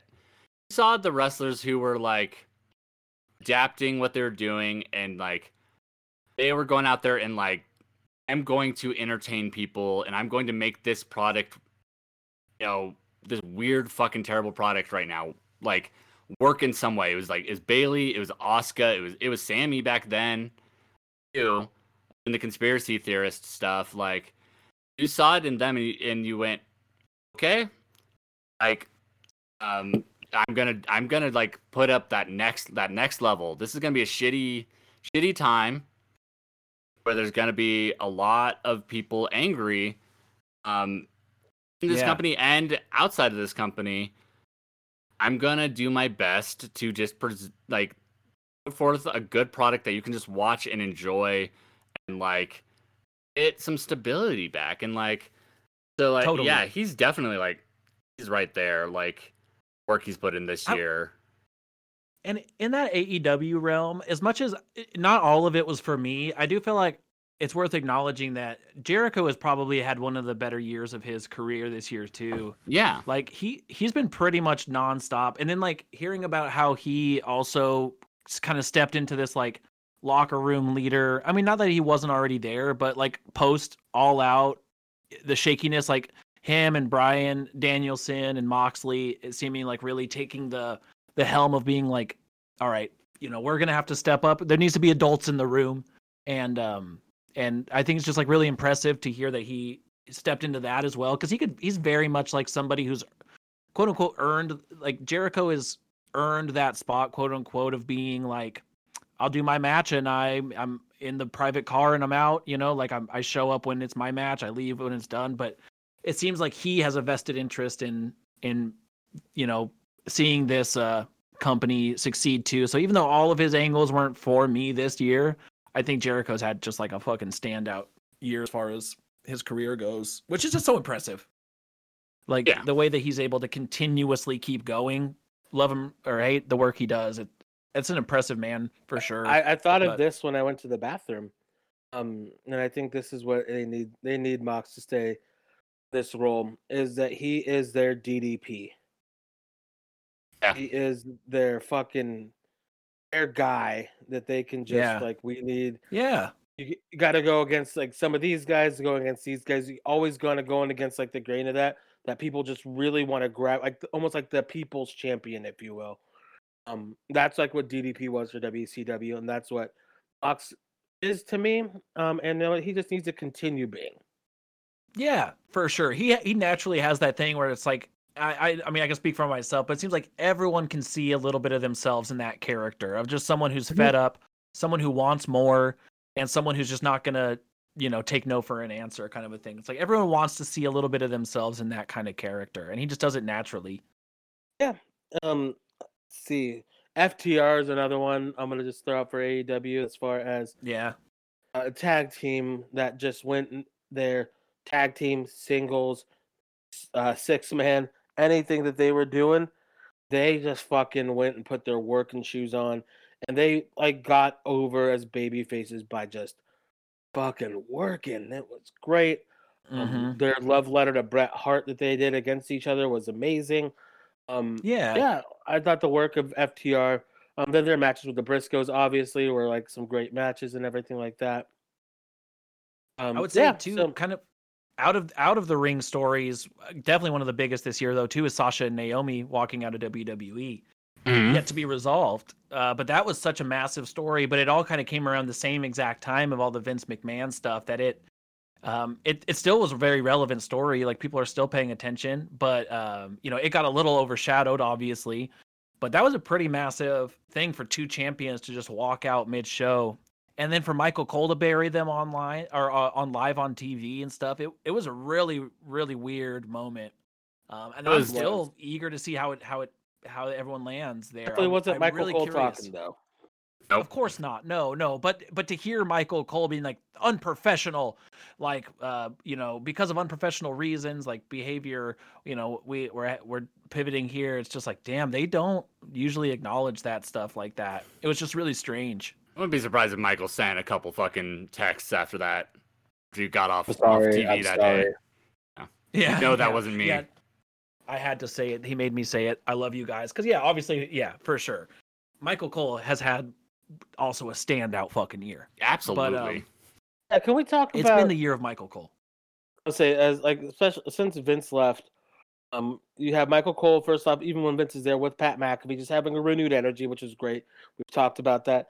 But man, since Vince left, it's like a totally new person. He just seems so relaxed. They say hospital.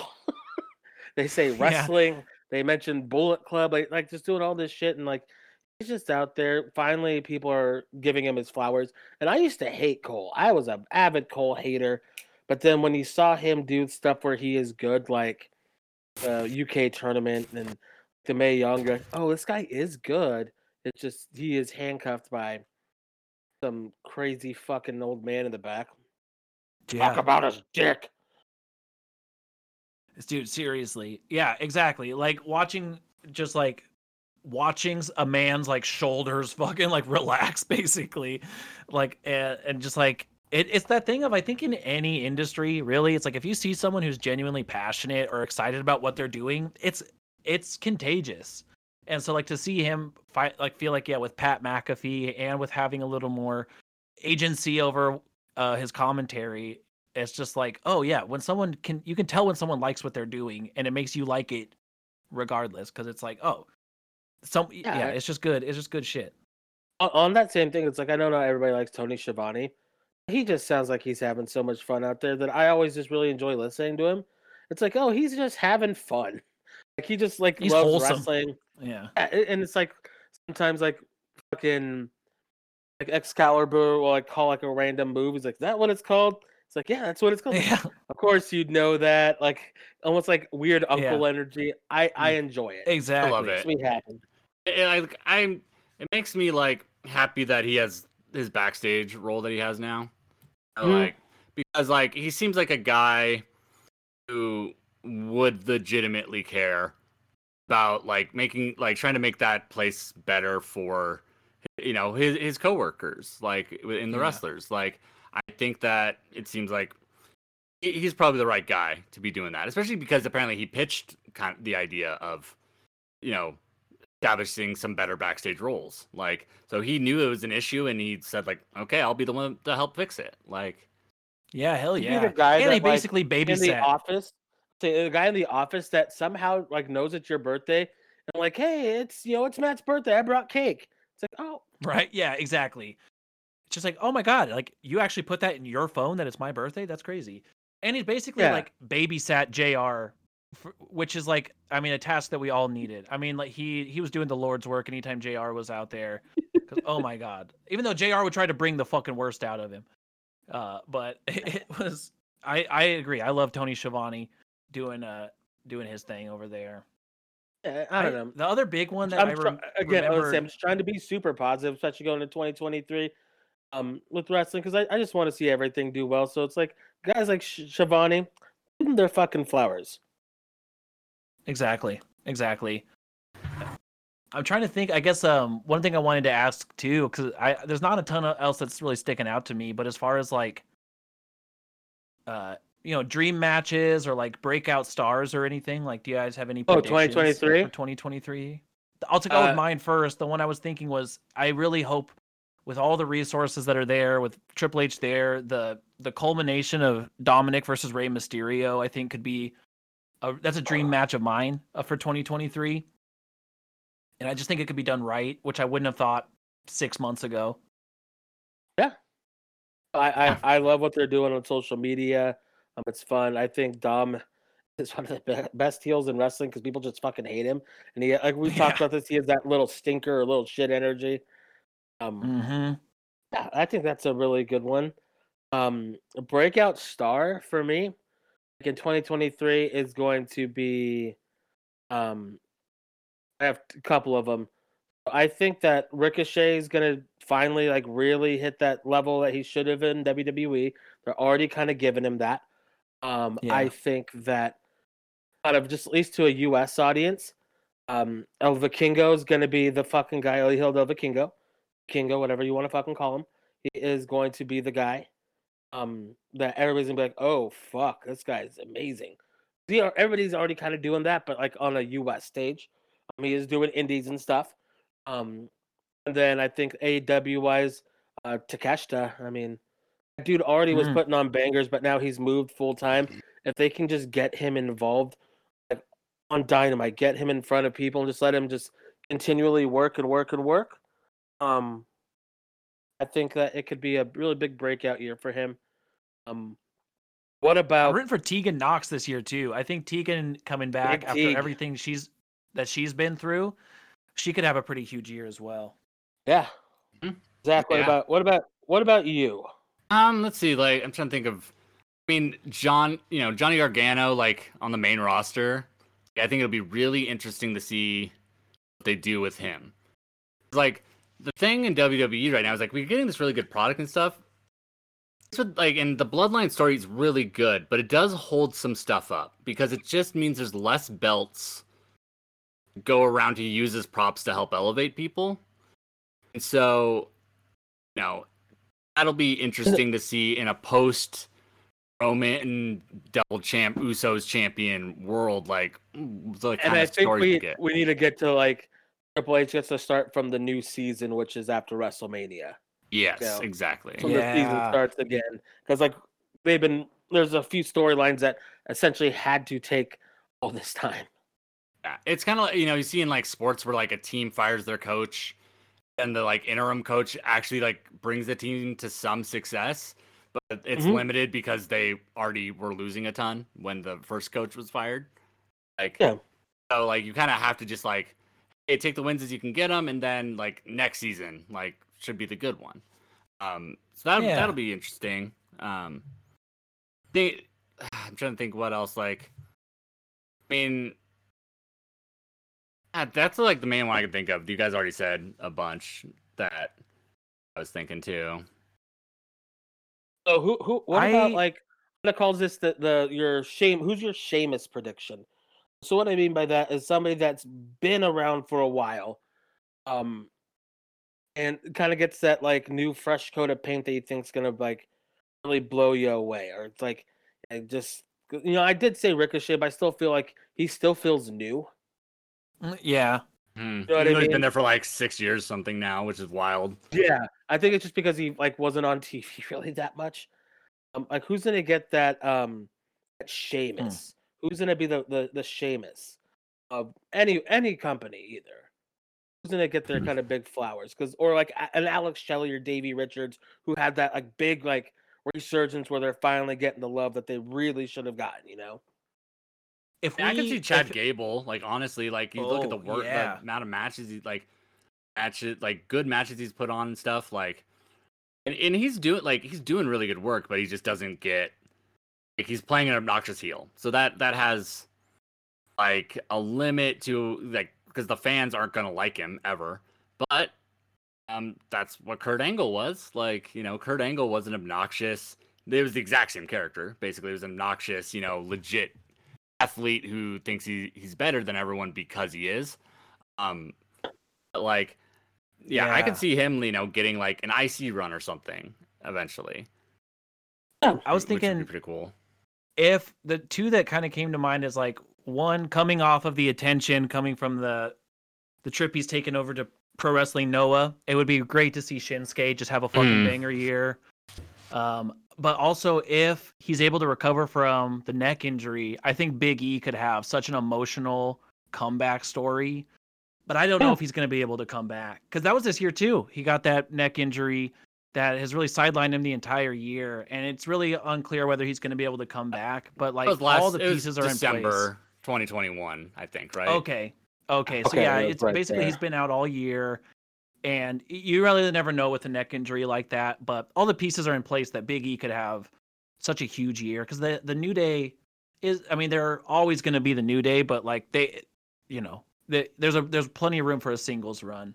But I really don't know. But Shinsuke or Big E were the first two that came to mind. I mean, who had a 5? Shinsuke was at the top of my list on that one, but yeah. Shinsuke's a great call. Japanese wrestlers. Who did have a 5-star match this last month? Taichi. So maybe this is cut to a year and Isai is just singing the praises of Taichi. I mean, it was against Shingo Takagi, who had like 7 5-star matches last year, but Mr. Takagi.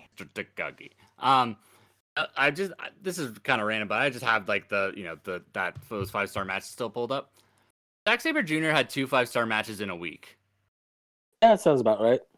He's somebody too that I feel like has not exploded in the way you would think that he has or would have. But maybe it's just because the promotions he's in. And, I mean, he has a really solid spot in New Japan, like as that obnoxious as fuck, Gaijin. Yeah. I hate this, but I just think he's probably too skinny for like get the promotions to be on board with him. Yeah, absolutely. It's We like have Frankie ourselves a little run-in. Frankie Stakina has a this, but with Scott Stapp's picture. Yeah, we got Scott Stapp joining the crew. He'll be popping in here in a second. Oh, Wow. look who it is. Look who the cat drug It's in. me. 4 friends made Hello, better friends through a welcome love of professional Genuine wrestling. Wrestle Boys. I already did that, Derek. A podcast that's a podcast about. Right now, we're talking about it's our prediction for who's going to be this year's Sheamus. Me. Yeah, I think so. Like, who's getting that fresh coat of paint that you think is going to help reinvigorate them and kind of get them. It says Shinsuke Nakamura. I think it's gonna be. I don't know. I'm gonna say Ricochet. I think that's a safe bet too. Because He fought Walter. Yeah, well, I 'cause- think. He's doing really well. I'm going to say one from AEW, and I think because I think they're going to end up turning heel soon, is that Darby Allin. Mm. Ooh. They've cooled off a lot, and I just think that a little heel turn and they'll maybe just like put them on the show more to keep consistency. But I think Darby can have a kind of get that fresh coat of paint, even though they're still really young and all that shit. They just they've been there since day one to AEW, and to me, that's somebody that like, you could kind of just shine up a little bit. You're like, oh, that's a new toy there. Yeah.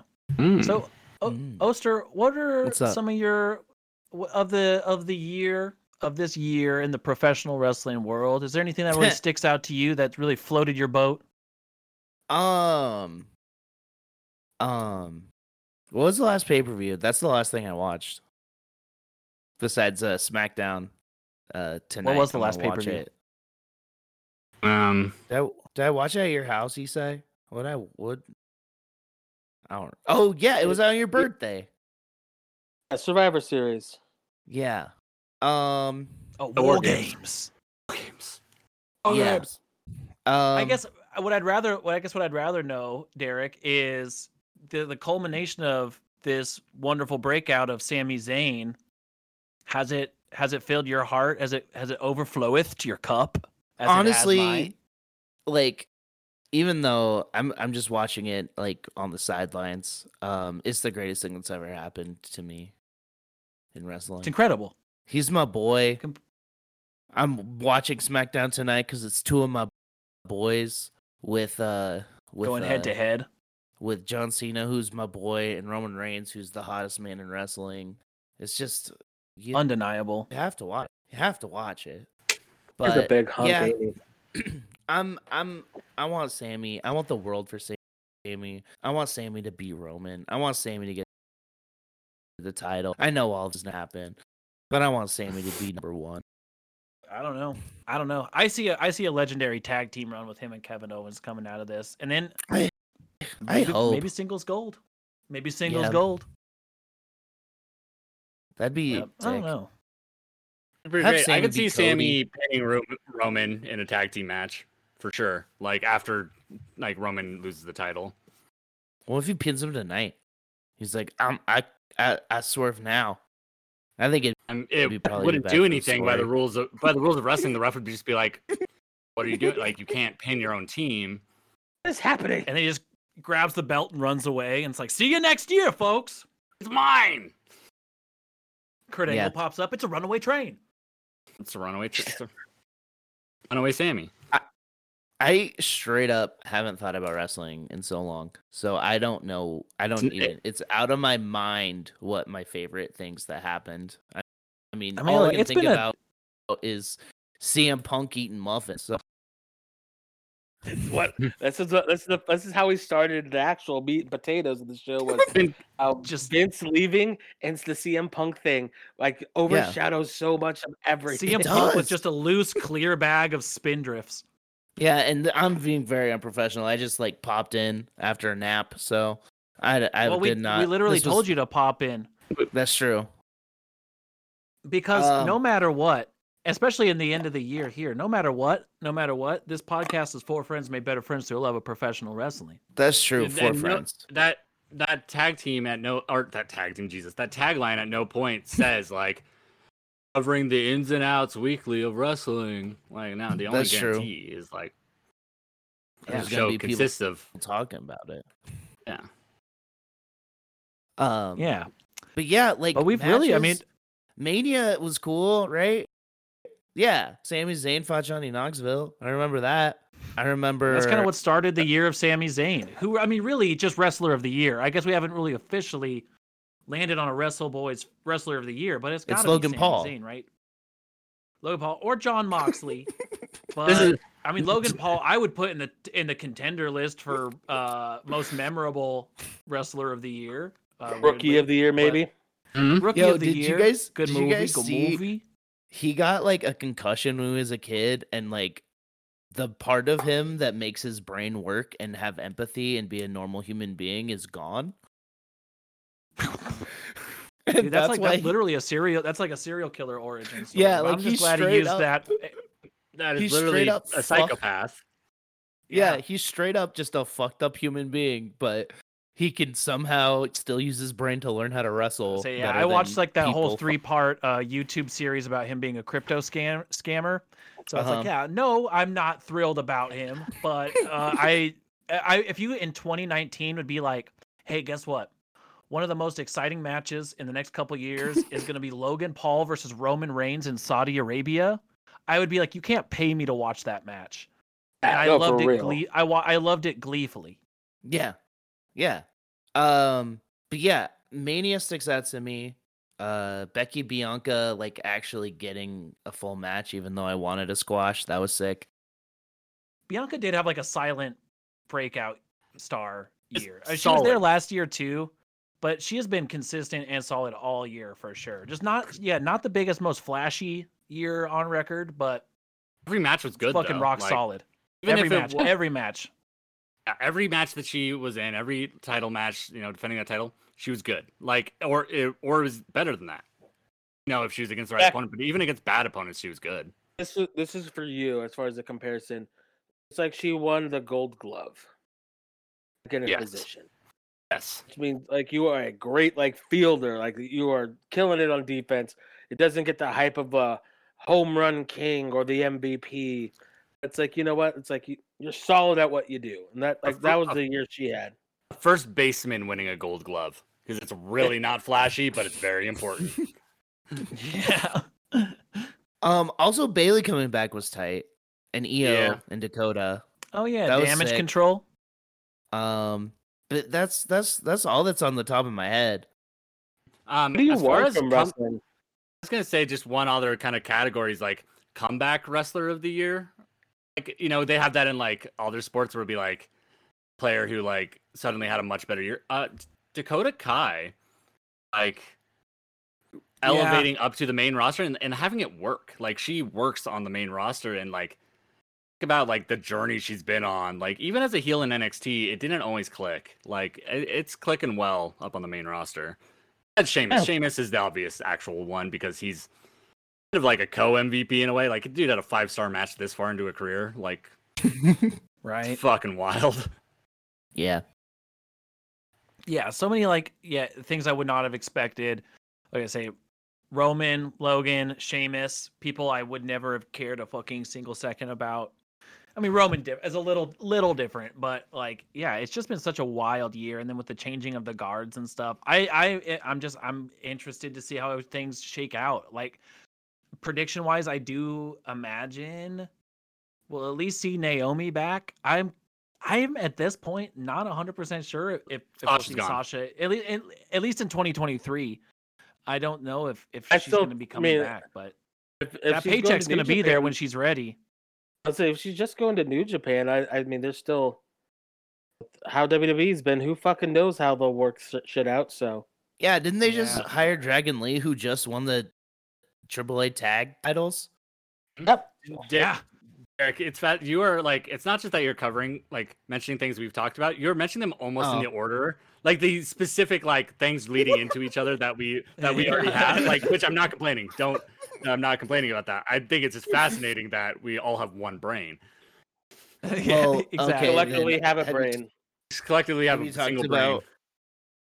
Have you talked about Mandy getting released for showing her titties on the internet? Oh no, we didn't talk This about week, that. no, we did that. We did last Automatically time? making way more money than she was on contract for with Yeah. WWE. Good for her. That's As the a- last. That's the last little bit of news I could remember from the Dude, well, world. you know what though about that got me so like I was just It's like it made my dumb. eyes roll so hard was it's like WWE, you guys are so happy to make money off literally her being sexy as her thing. Yep. But she tries to make money off her being sexy, and we got sorry, it's a family show. Sorry, this is a family show. It's and dog bro, it's not like shit. kids are. It's like it's Yeah. exclusive on her website The- that you the have to be big like an adult to pay for.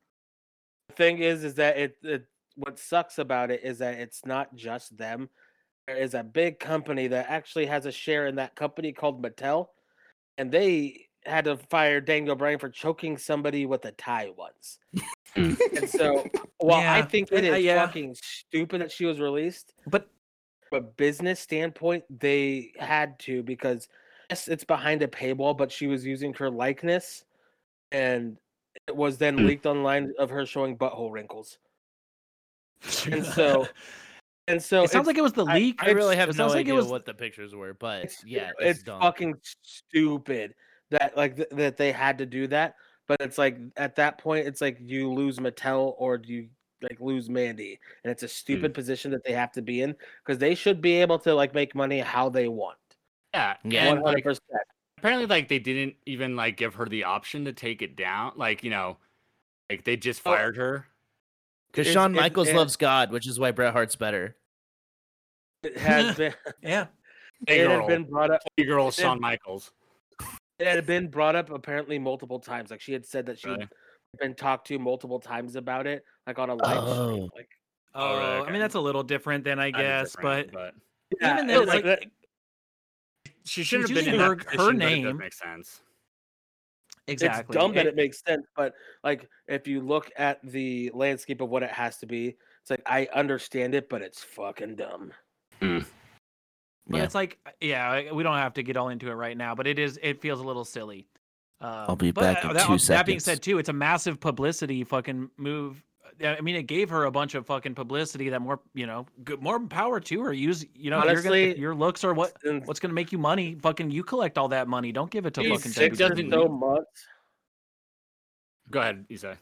I'm saying about 6 or so months. If she wants to come back, she could probably come back, and everything will be fine, and it's not going to matter because like this will like stuff like this will happen. Like you get the get like the slap on the wrist, you go do your thing, get that little bump, ski and pay. Things will quiet down, and everything will settle. And then she's like, you know what? I'll go fucking back over there and get my name back, and then it'll happen, and they'll welcome her Yeah. back in, and it'll be no big deal. They're just gonna Make let the dust settle a little bit. Make one like subtle reference that everyone gets except for like kids, like anyone who knows about it will get the little reference they make and then move on, Yeah, exactly. Like what was it? Xavier Woods, fucking that rap battle when they referenced Xavier Woods and Paige in that, Oh, in that no, adult had it, you just content said it- together. That one's different because it was something that was never meant to be shared. Well, but I kind of feel that about Mandy's stuff. It was behind a paywall. I didn't know it existed until this news came out, and so it's just like the fact that it got leaked maybe was the big thing. But also, there's been other wrestlers who've had leaked images that haven't been That's fired. different for it. because those were meant for personal use. She was selling them. Well, yeah, it's behind a That is a paywall. different. That's true. That's true. It's not like she was just hacked out of nowhere, but still. Yeah, like there's a little bit more nuance to, I think, what can kind of be tackled within a internet wrestling community. But again, like it is stupid that she lost her job for something like that. Even if like, hey, we can't do this, Mattel's getting real pissed. We're gonna sit you for a while. You got to take down But the also, page. from what I've heard, is that I mean, a big reason that she said I'm not taking down the page is because it's making her more money than her WWE contract is making her. So it's like I don't think she's hurting coming out of this No. money wise. Did a what but half it- mil day? Like, Her fucking, I think her the fucking the biggest agent trying to shut up because it's like, what the hell is he doing? It's like, yo, fucking get that little IRS-ky, Erwin R. Shyster, knowing how much money you're making. Keep That's that true. down. Yeah. Shut up.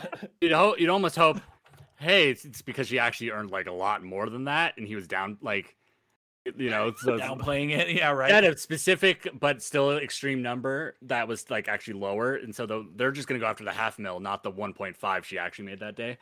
Yeah, That's what I hope. Yeah. It's like, hey, brother, Erwin R. Shyster's gonna come knocking.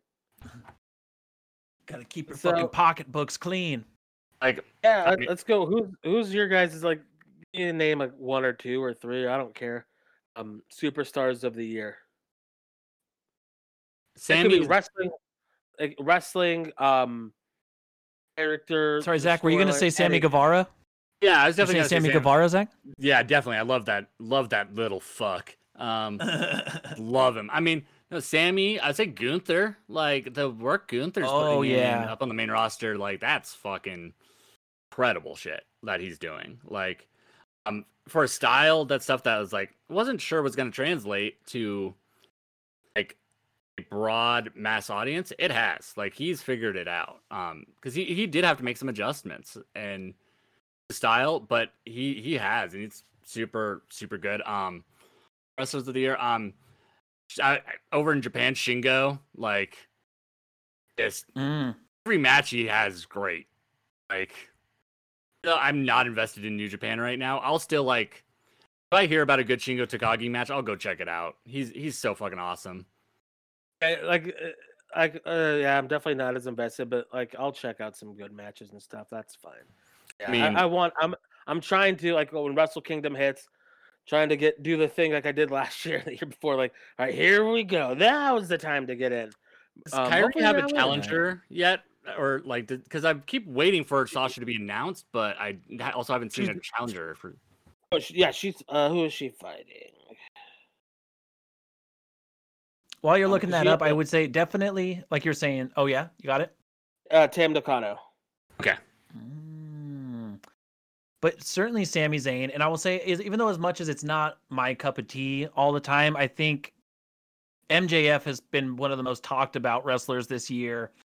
Controversial, sure, and stuff too. Like I'm not the biggest fan, but I think he's had such a strong year as far as eyes on him, attention on him. Obviously, he's got the title now. He's played a smart game since all of this has really been kind of happening in AEW, and so he's definitely been one of the wrestlers of the year as far as just how much he's been able to accomplish for himself. But and then, yeah, Sheamus, like the ones we've already talked about, I don't think there's anything that I can think of that we've missed, but there were great matches. I got Yeah. 2 of them. These are going to be because obviously I think Sammy's probably my wrestler of the year. Just because of just everything he was able to do between the Johnny Knoxville stuff to the Bloodline stuff. It's just been fantastic. Just been a joy to watch on anything. Other ones is going to be FTR. I just really enjoyed everything, like singles, tag, everything that they did was just doing so great. Moxley is to be up there again just for carrying the fucking company in that back half. And then Seth Rollins. Oh yeah. He was there essentially from Mania until Hell in a Cell to make Cody Rhodes feel like a star.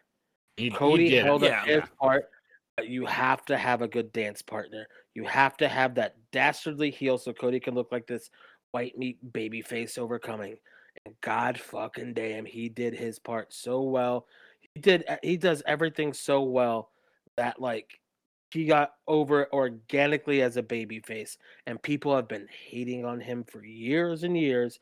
Anytime that they were finally like, okay, he's a baby face, they do the fucking Fiend match, they do whatever, and guess who's fucking able to kick out of it another time?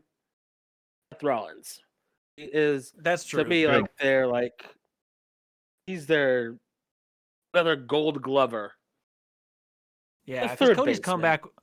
There's other people that it could have been in, but Cody's comeback wouldn't have been what it was without Seth. And Cody himself, I would say, yeah, for sure, had a break. I mean, had a massive year, even for as little as he, in ring did this year. He shook some shit up for sure. But He I also think had that's a that really good point. banger before he left. He had that banger match with Sammy Guevara over in The ladder match. W. Yeah, that was all. Like, Cody would be my next one. Like, even post injury, like not in the ring and stuff.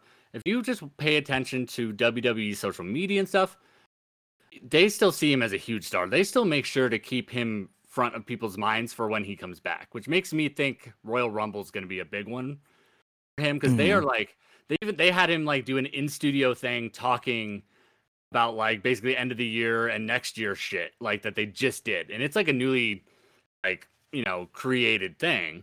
So like they're really making sure to like keep Cody Rhodes like in the eye, like just the back of everyone's minds, like.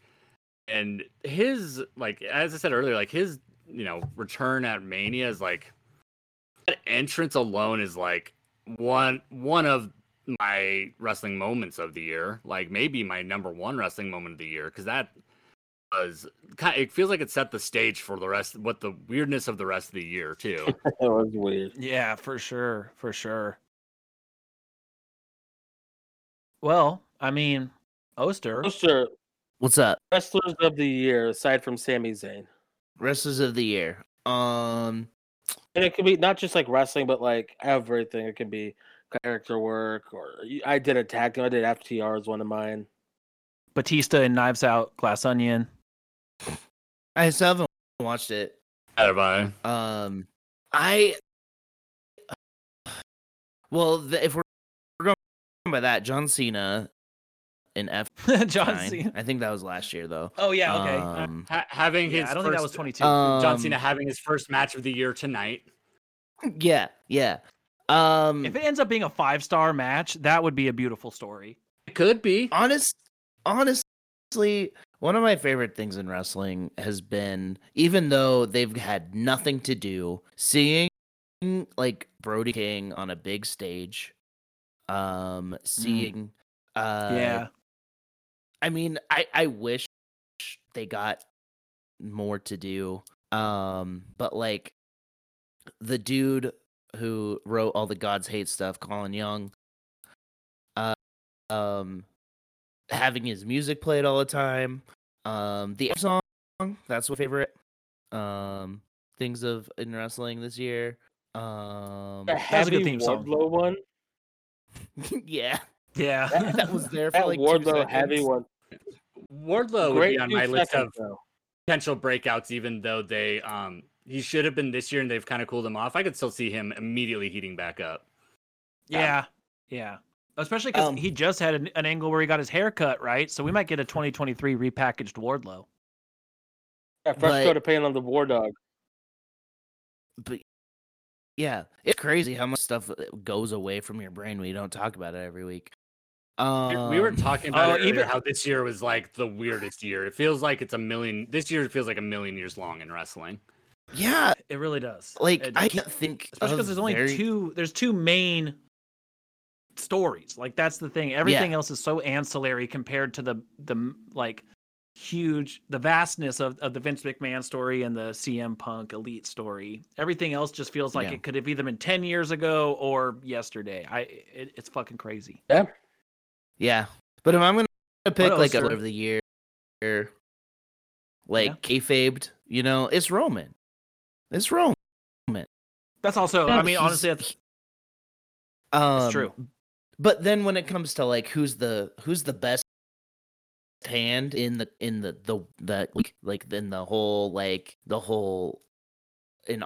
all of wrestling, it's Moxley. Like he carried AEW on his back when he should have gone on vacation. Like what, twice, 3 right. times?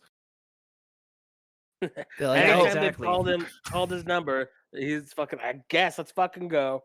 Yeah, this has been a very Moxley heavy praise podcast because I've gone off on him multiple times. Well, but he really did. Like, we talked about it a little bit earlier, but yeah, like he kind of said what needed to be said post All Out about how embarrassing it is for him to be in that position to come back when he's supposed to be on vacation. It's just like he's being honest, he's being real, but he's not being like, he's being close to the chest, like he's being a company man about it. But he said kind of what needed to be said. I agree. I think Moxley has been one of the most consistent wrestlers this year for sure, as far as putting in that work. It's the fucking Shield, Speaking man. of Moxley, yeah, running it now. Speaking of Moxley, I did watch RJ City interview Renee on that Hey EW or whatever, and It's it so is good. so good. Renee is so funny and like gets the bit instantly, and they like hate each other. They're I want a show of them. I want like a talking smack. That's the best feud in wrestling is RJ and Renee. Yeah, I'm unaware. That's awesome. Zach, you're muted. Haha. Ah, Oh, still What's that? muted. I saw you talking. Not the first time I've done that this episode. So especially the hilarious thing is I was talking about Renee being a professional, a broadcasting professional, as I was being unprofessional. Muted.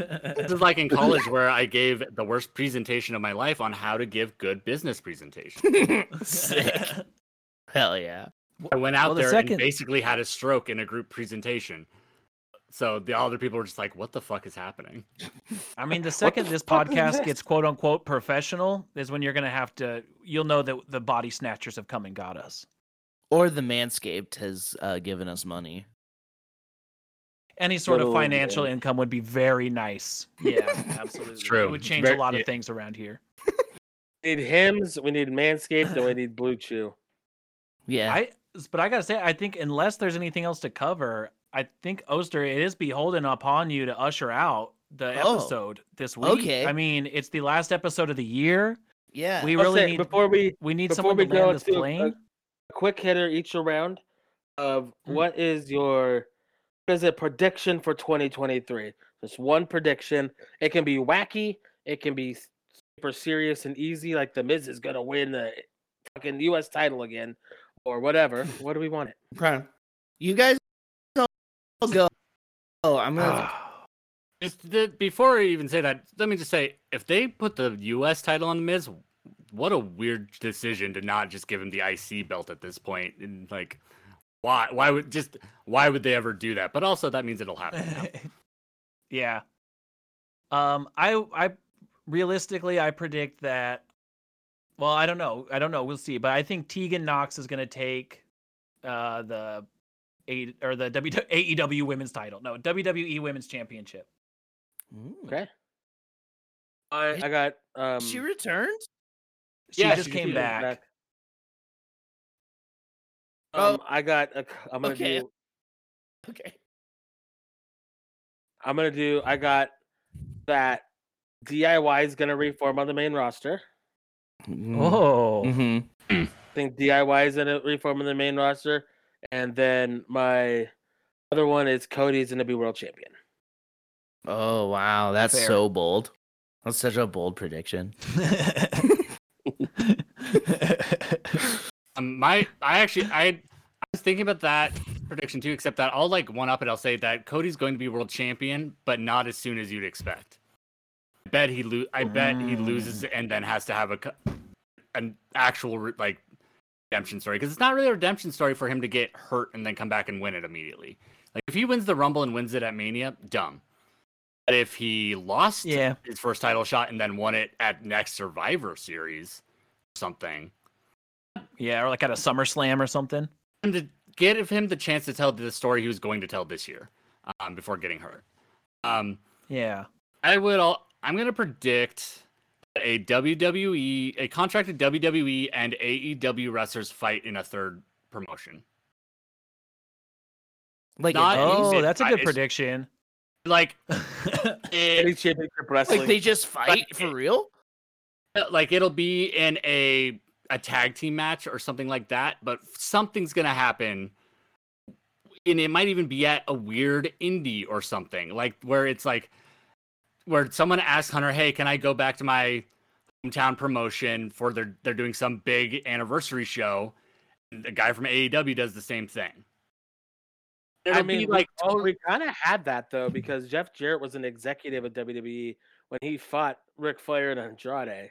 yeah, but Jeff Jarrett can be in No, that every doesn't promotion count. at once. Like Jeff Jarrett, Yeah, that doesn't is count. constantly in every promotion at once. He's a member of Bullet Club. Wee you, wee you, wee you. Like it'll be like Ricochet versus some other fuck from Kentucky that's currently in AEW. This is like a Chuck Taylor. it'll be Ricochet versus Chuck Taylor at a fucking indie in Kentucky. Bury, Kentucky. But it'll be like people make like a big story out of it, kind of. But it'll be like just more like no, that's kind of how things go now because they both ask for a favor, and now there's regimes in both places that allow for that sort of thing. Yeah. It'll be Taz versus all right. Shane Douglas. Oh no. All right, I got one. Rhea Ripley's going to be the final 4 in the men's rumble. I would like that. That's my that. prediction. We've seen it. I like that prediction. It's kind of out there, but it's She's I heard this on a different Tozawa. podcast, but she's the new China. Like she could Right, be exactly. I think so like too. if they harnessed what they harnessed with China, like Rhea would blow up even more than he has. And then It's not an actually original thought, but yeah, and then take it the next step they never did with China. You know, they got cold feet, Yeah. and also China Right. couldn't work. So like, yeah. Rhea can work. Rips can work. Absolutely. And I mean, they are literally doing a China storyline with her and Dominic right now. So Mhm. I don't know. With- Also, with- I feel with like Eddie's it'd son. be sick to see. Tell me out, mammy. I can't go to jail. I also would maybe out of hopes, but I predict that Dragon Lee is going to join with Legado del Fantasma, and we're going to have the most sickest lucha faction. Ooh, my prediction is he starts his I've own never one seen. against them, though. Like I kind of hope you're right, but I think either I'm way, wrong. I think So. you're probably right, but I'm hopefully predicting. Is so okay. I know you're trying to end this show, but and I missed this. He gonna remain the AAA tag champ? They dropped the belts like immediately. They we're okay. vacating Oh, it. okay. So him after- and his yeah, that would be partner are crazy, going though. to WWE. Him and his tag partner? Just him. Okay. Okay. Cool. So Zach, a WWE guy who signed a contract, Dragon Lee, and an AEW wrestler for the AAA titles. So it Andrade? just has to happen again next year for my prediction to be correct. It's true. Yeah. Also, Damn Oster, if you remember, Dragon Lee's like one of the dudes that would have those insane matches with Hiromu Takahashi. Still Oh, wanna yeah, hurt he's the one who Roman. broke his neck. Yeah. A Phoenix Plex. Yeah. Okay. Oh Okay. my god. I still He's see going to that. I still WWE. see that. I see that in my mind all the time. Just Hiromu sliding across the ring on his neck. It's just like, I oh do god. too. Like, because I knew it happened before I watched it, and I have this distinct memory of it because I was like a very brief period in time where I was living in my siblings' basement at their old house in Boise. Like that was only for a couple months, so I distinctly remember watching it like there and can like, Yeah. oh, that was so gross. I mean, remember when New Japan was like must watch? Yeah. And then those people started their own company, and now we watch in anticipation that. So are you? things will So get Matt, better. are you saying as the oh we were tired that bit? Anyway, are you All the white saying people were the best that part of the New only Japan? thing? Yeah, the white people were the best part about New Japan. No, but I think the inclusion of those specific white people were why all of the U.S. wrestling fans were tuning into New Japan. You are correct. I just don't think I don't like it. I think the New Japan wrestlers were some of the best You parts are of those walking matches. that but, tightrope right now. but that's why Americans No, were tuning in. You know, you're- at least you're for our right, purposes. like, I wouldn't have watched it if it wasn't for Isai talking to me about the Bucks. But I mean, I fell in love with Okada. So it's I mean, Exactly. I'm sure he's still putting on incredible matches. It's just like no one's talking the about two it. highest So it's like, rated why watch matches- it? Had the 2 highest rated matches of the year with Will Ospreay. He had 2 5.75s this year. Like, Yeah. Huh. Yeah. A little Brit boy, eh?